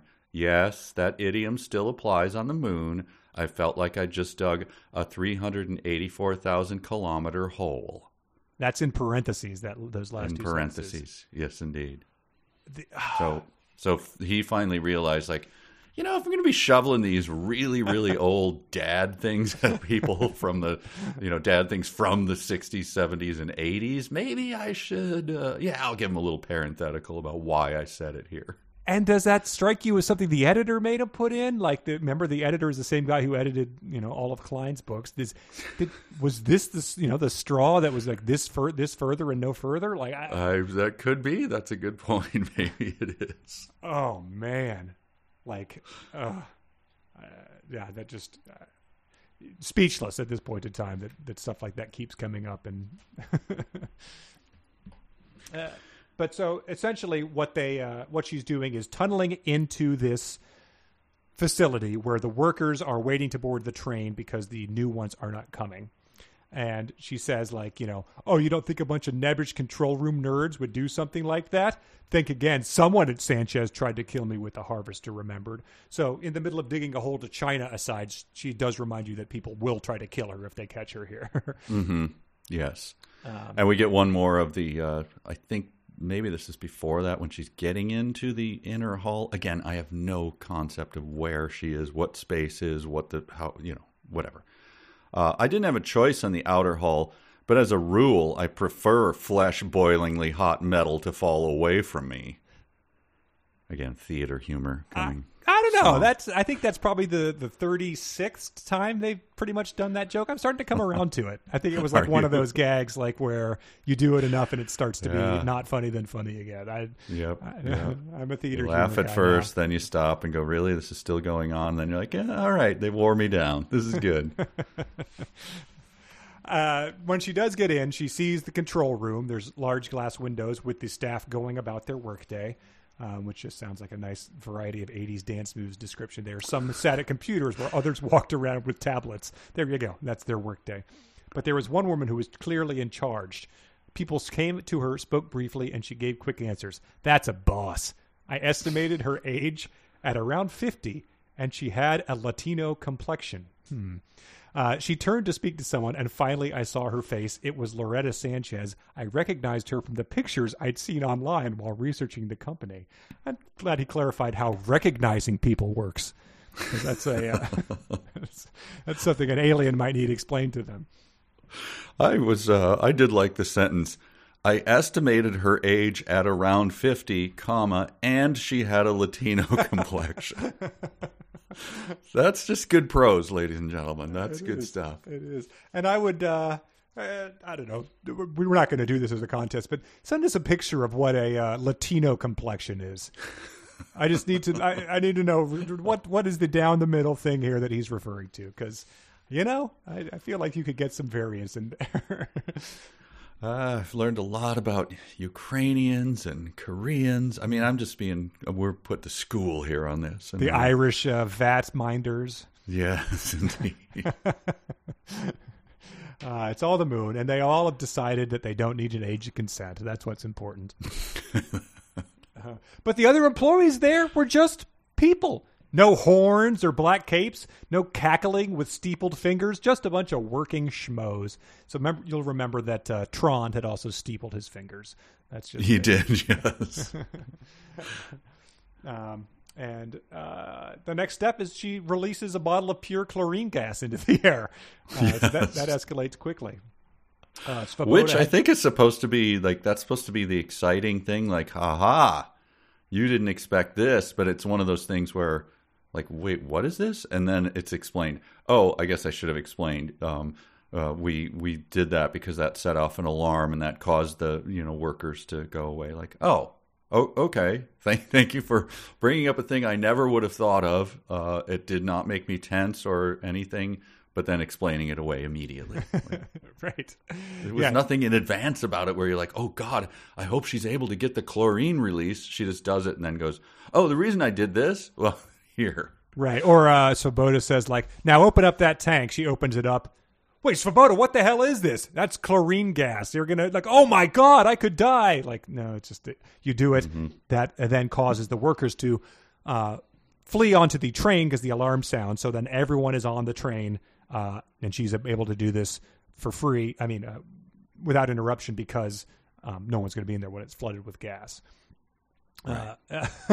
I like this one too because I think you could tell he was resisting a lot of tendencies. Maybe the editor drew a line in the sand. I pulled the welding equipment and my duffel into the pit with me. Once again, I would be welding upward. Sigh. I thought it took all his power not to write "Lesai" in his in his mid-odd internet text. That one continues in I just have a note by it that I just wrote, "My God, I hate him." Once again, I would be welding upward psi, and this time I was joining steel to steel with steel rods as stock. So, in case it wasn't clear, steel, yay! Truly bad. And it keeps going. It says, any molten steel that would hit me would just defigure me for life instead of killing me. So I had that going for me. I got to work. I stayed well to the side as I joined the plate to the underbody. I admit I lost the beat a few times, sending a blob of flaming death to the ground, which you said 4 sentences before that it would only just disfigure you instead of killing you. So the flaming blob of death is not really in play here. But essentially what she's doing is welding welding shut a copper plug that would act as a fail-safe valve that keeps the tank from exploding if it gets too hot, because it says like that would melt first, it would release everything in there, and so it wouldn't explode. And she proves this by turning to the camera again and saying, "Don't believe me? Put ice water in a saucepan and cook it. The water temperature will stay at 0 degrees Celsius until the last ice cube melts." So I think that's a good challenge for every author out there, is just put random Mr. Wizard experiments into the middle of your book and just, imply that the author has done them in 5th grade science class or something. And in case people, if you're not reading along and you just think that we're making up the welding thing, think of your favorite action movie or script, whatever you want. This is supposed to be action, and I'm going to give you a little taste of what we have to get through. I wasn't sure what grade of steel the smelter walls were made of, but most grades melt at or below 1450 degrees Celsius. So just to be safe, my plate and stock rods were grade 416 with a melting point of 1530 Celsius. The smelter would melt before my patch would. The patch was thin, so you'd think it would melt first, but physics doesn't work, and it goes on. So. Yeah. I challenge you not to read that and to take that as some sort of wow. That's exciting. It's perhaps he had a welding buddy who was down on his work. They closed down the factory. Andy Weir calls him up and he's like, "Hey, Simon and Schuster just cut me a 7-figure advance for the sequel to The Martian, and you know what, buddy? I said I owed you, and I'm cutting you in. You're my welding consultant, so I can get funnel $50K your way if you just advise me on some of this nonsense. We've got to make it in there, and I'm doing you a solid, man." I'm going to put a lot of welding, and also so. You said your favorite action movie. We've done a ton of movies. We just did Cobra, the one I mentioned with the parking. I can't remember what it was. They all end up in big foundries or smelting plants because it's, there's like chains and there's like fires. Guys are sweating up. There's never anyone actually in there doing smelting. That's not what makes it exciting. It's just a good setting for things. So I think he missed the lesson in these like 80s and 90s action movies that all end up in a foundry for some reason. Terminator 2, you can descend into the molten lava. You don't actually have to do any welding there. No, nor do they ever stop and look at the camera and mention the temperatures of the metal they're about to lower the death robot into. The grade of stock rods. Oh my God. My other question about the whole thing was that no one is saying like, "Hey, the place that got sabotaged less than a week ago now has a very suspicious chlorine gas leak." Yes. Let's all just run onto the train type of thing. They didn't even prepare for that eventuality. It's pretty amazing. But so your pulse is pounding because they did it. They disabled the smelter, and boy, oh boy, now those mobsters are they're on the flight to the moon. They're going, "Oh, I'm just going to get on a return flight and go back." The smelter's like, what's the point? I mean, there's nothing we can do. There's a contract with the 16-year-old, so we're done. So that's taken care of. But then, oh my God, it's all going well, right? Everything is good. The hatch had a small round window. I drew closer to it and looked through.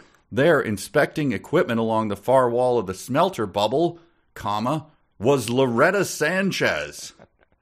I put both hands on my head. "Dale, we have a problem." Loretta Sanchez. I guess you looked her up on the company website once. Well, that's and she came up with the FFC Cambridge process. Well, isn't that the person she recognized as the Latino complexion? Yes, she's 50 and has a Latino complexion, but I just don't understand. I mean, I guess they don't want to kill someone. I just thought it was funny that yes. that person was. It's like the Larry King story or something, tell a whole story about someone. Then he went to school and, in 1950, he founded one of the most famous companies in the world. And that man was... Bronson Pinchot. It's just something where you go, wait, what? This was that moment for me. Oh my God, there's someone there. Someone's inspecting equipment along the... It's Loretta Sanchez. It does, for a town of 2,000, it does draw in new characters whenever they're needed to be new named characters. It would have been funny if it was William Hartnell or whatever, the owner of Bucky's Pub. Oh, yeah. Or Billy, owner of Hartnell's Pub. Oi! This chlorine gas can give you quite a buzz. I was just coming in here to make a new kind of bourbon. The steel walls are the exact shape one needs to pressurize the bourbon distilleries. That's the end of the chapter. The only other point I wanted to mention was when she hurries to a thermal control box, unscrews 4 bolts, and took the access panel off. I yanked out the thermocouple management board and produced a replacement board for my duffel. Svoboda had spent the previous evening piecing it together pretty simply, actually. It acted just like the normal board, but it would lie to the computer about the bath temperature, always reporting it low. That was when I said, I saw that someone had the film rights to this. Good luck with the thermocouple regulator board replacement scene. That's my wish to them. It's really going to confuse Loretta Sanchez when she walks in the door. Oh, and speaking of, I think I mentioned on, and I'll plug our Patreon now because we did a mailbag and discussed this on a Patreon. So go to the Patreon, go to the Patreon and sign up, and you'll hear that stuff. But I mentioned a short that we did where a kid just counts to 10 like 100 times. This is a little flavor of that here. I watched Svoboda's board. Soon the actual temperature clicked up to 901 degrees. Then, in far less time, it rose to 902, then directly to 904. All right, where's he going with this? Then 909. I'm not kidding. That's what it says. That's a action set piece. Wow. Well, I mean, the numbers are ticking up. Someone's inspecting regulator boards. It leaves off at the cliffiest of cliffhangers here. LCD readouts, 825 degrees Celsius. Loretta Sanchez. I mean, what more could you people want? Will there be more stock rod grading? I don't know. We'll have to see. And the exciting conclusion. No real or fanfic next. I'm done. I know. Yes, we'll have to. I'm happy about that. I think Lucas maybe is the guy that does your statistics. We'll see if he writes in this time or for the last episode. He usually does. We'll see. Well, I think we have a little time. Let's do a few emails. We're going to the party. We're going to the game. We're going to the disco. We're going to cruise out, man. We're stealing people's mail. All right. We have a lot of emails that are people, taking exception with this. So I think if there is a welder, he'll probably write in because it seems like everything else that Andy Weaver's mentioned is essentially wrong. But before that, let's do some positive news. This is good. This is from Jenny. Unrelated to dumb sentences, I had to write and say thank you, guys. 372 pages has had no small part in reminding me of the joy of reading and writing fiction and of deconstructing prose, good or bad, in the past few years. I have an undergraduate degree in creative writing, but completely fell off the writing wagon after graduating nearly 20 years ago. Since becoming a 372 pages jackal, I've written and am currently revising my first novel and just found out I was accepted to an MFA program to start in the fall. So thank you. Wow. That's a success story. That is positive news. I like that. Yeah. That's fun. Good luck with that, Jenny. I hope you're not going back and adding welding into your novel after all of this. I'm going to write the good welding novel.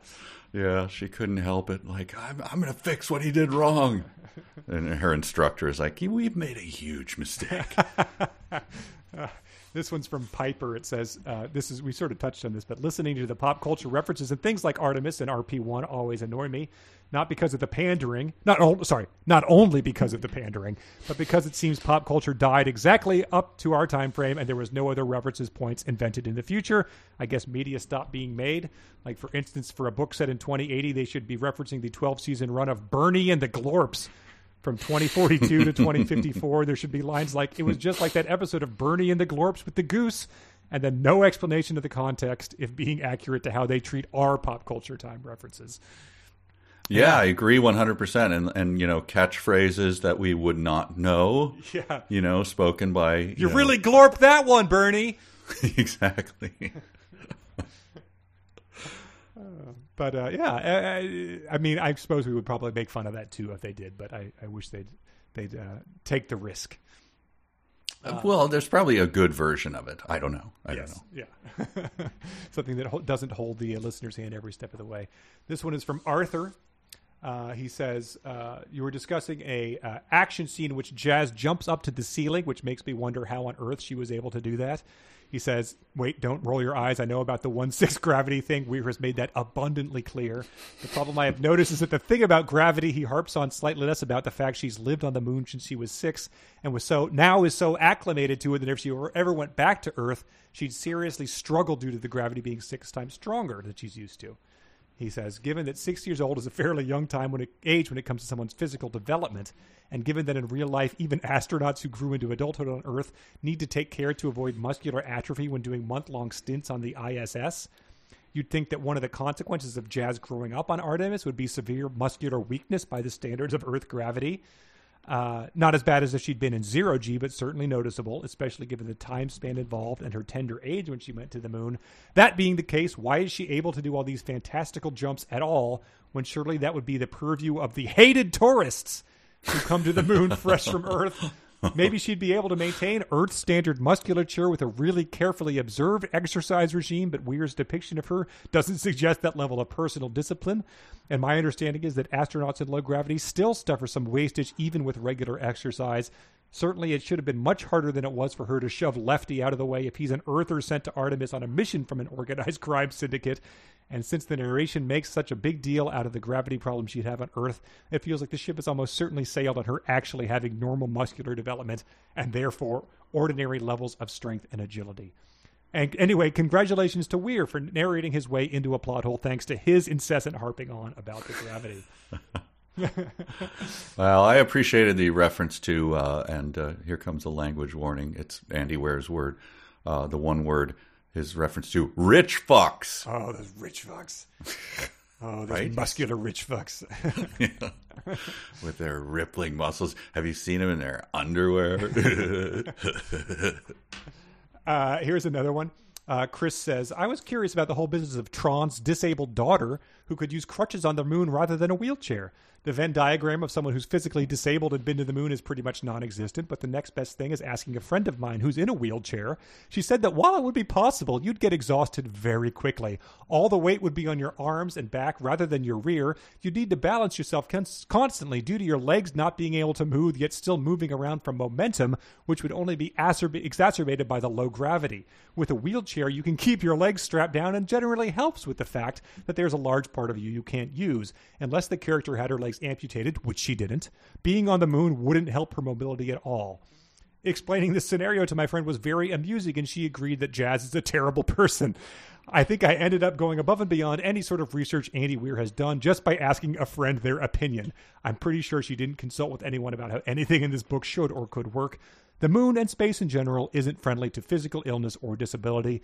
Given all the dangers, the moon just adds more problems than solutions. I write stories and world building for several science fiction projects, so picking this apart has been more educational to me than others, and it's a lot of fun. Now, wait a minute. Andy Weir consulted with 6 women to come up with a character of Jazz, so, let's give him credit. Yes, yeah. You don't want to gloss over their contributions. This one is from McLean. Amid the discussion over the quality of Andy Weir's writing in The Martian versus Artemis, I figured I'd give you my experience with The Martian. I never read the book itself, but was introduced the same way I was introduced to Ready Player One. That is, I saw a friend in high school reading it and forgot all about it till it was turned into a major award-winning movie several years later. But I do remember one line from the book. While skimming the library copy of the Martin, it was our main character in the midst of his interplanetary adventure musing about Aquaman, saying something to the effect of, "Why is he called Aquaman if he controls fish? It makes no sense." I did watch the movie when it came out and remember it being very okay. It was hard to be too invested in the story when it was obvious Matt Damon was going to make it back to Earth safely. I recall one singular line from the movie after Matt Damon uses the escaping air from a hole in his spacesuit to propel himself. He says, "I got to fly around like Iron Man." Even as a teenager still actively consuming Marvel movies at this time, I still felt insulted by the movie. So while I don't remember much about the book or movie to this day, the only two things that struck out to me about The Martian are references to Aquaman and Iron Man. It's safe to say the drop in quality from The Martian to Artemis may not be as extreme as other people say. Wow. So this person remembers him going Jerry Seinfeld in the middle of The Martian? I guess so. I mean, why do they call him? He controls water, but they're calling him Aquaman, but it's fish. It does seem like it doesn't even seem like a very good bit. He's Aquaman. He lives underwater. Like, I mean, sure, I don't know. He controls fish. Isn't it famously Quentin Tarantino rewrote, what is it, like not Red Dawn, the submarine movie with Hunt for Red October? Hunt for Red October. And just put in like comic book references and got paid like $3 million. Oh, wow. I think there's one guy stops another guy like, "Look, we're stuck in this iron tub. Just like, comic book reference A was stuck in comic book reference B." Wow, I didn't realize it just that. Like sticks out. It is terrible. And someone told me, I was like, "What is that thing about comic books in the middle of Hunt for Red October?" Oh, that was Quentin Tarantino did a rewrite on it. Like, wow, well, that's pretty amazing. I always thought that was a very serious adult movie with Sean Connery. So. Right. Oh, all right. Let's see. Let's do one more email. We'll do ending on another positive note. This is from Alex. "I had to take an unexpected trip to the hospital this week. I got stuck in the hell of waiting, not knowing what my diagnosis was, sitting around with a drip in my arm and getting multiple injections. Trust me, this gets positive. All while stuck next to somebody who legitimately sounded like Mike's Nick Nolte voice. Fortunately, I had a couple of episodes loaded on my tablet to listen to, which helped me laugh away the pain and anxiety. At the same time, just reading the posts on the 372 pages Discord was also a great way to pass the time and bring a smile to my face. Thank you both for the podcast and the jackals who keep it going. I hope everything is good, Alex. Hope you got some good news." Oh, yeah. Well, we didn't hear the end of that. Is he okay? There's not been no follow-up email, so... Okay, well, we'll hope for the best for him. Yes, maybe let's finish with dumb sentences. A sentence begins with a capital letter. A capital letter is a letter that's big. A capital letter is not a small letter. A capital letter is Dumb big, sentences of the week, big. again, supported by our beloved Patreon supporters, submitted by our beloved Patreon supporters. This first one is from Amanda. I didn't pick up on this one. This is good. "Since they were a private company, parentheses, owned by Santiago Holdings, Inc., which I assume was Brazilian for O Palacio." And she said, "1, Brazilian is not a language. Even if it were, wouldn't it be that O Palacio is Brazilian for Santiago Holdings, Inc., since the latter clearly contains English words? 3, has she never seen anything translated before? Why would the name disappear in the translation? 4, is all of the above tongue-in-cheek, and this is supposed to be funny? If so, that is worse." I felt the exact same thing. I thought that was supposed to be funny, and that made me... it was also one of those wince moments, like, ugh. Claire did the next one. "I estimated her at around age 50, and she had a Latino complexion." She says Latino encompasses over a dozen countries and every skin color humans can have. Mm-hmm. Harrison says, "I was pretty sexy, I have to admit." Q flatcap andyweird.jpg. There you go. Yep. He also said, "I've taken more notes for this section than any book I've read for the past 2 years. I've been a Patreon supporter. This book is terrible. I miss Cinnamon Peters. At least her dumb was funny." Devastating. That's quite a slam. John submitted, "Fine lunar dust gets everywhere and sticks to everything with the slightest charge." This is what Anakin Skywalker would say if you live on the moon instead of a desert with sand. Hayden submitted the one about being a teenage girl glued to her phone, not Gizmo. Mike submitted, "I don't know the details. I'm not a tech person." And they said, "Copy paste this in place of every over-explained technical detail in the book, and what's left is a haiku."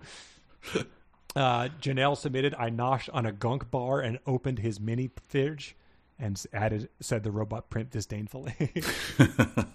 Mike T submitted, you can't smell smelt without melt. Ryan submitted, I wanted to pass out and punch someone at the same time, and said, here the author precisely describes my minute-to-minute experience of reading this book. Chap, I didn't pick up on this one, and I still don't really know what it means, but Chap submitted, how's tricks? Tricks. And that's evidently a line, like slang from the jazz era or something. Yeah, that's really old. I did not pick up on that. How's tricks? Yeah. So Voda, I think, comes back in and says that to her. Ooh. Yeah. I once said to my, I had a British agent. He lived in the UK, lived in London, and I emailed him to say we were supposed to have a call or something, and I said, hey, what's the deal?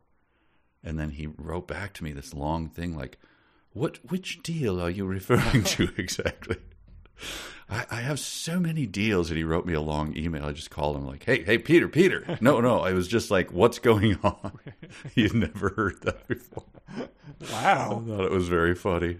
How's tricks? It reminds me of that. Like someone would go, what? What tricks? What are you talking about? Let alone a Ukrainian guy on the moon in 2080. Yeah. Kevin submitted, hey, did you try out the condom yet? He asked. That's just an old-fashioned dumb sentence.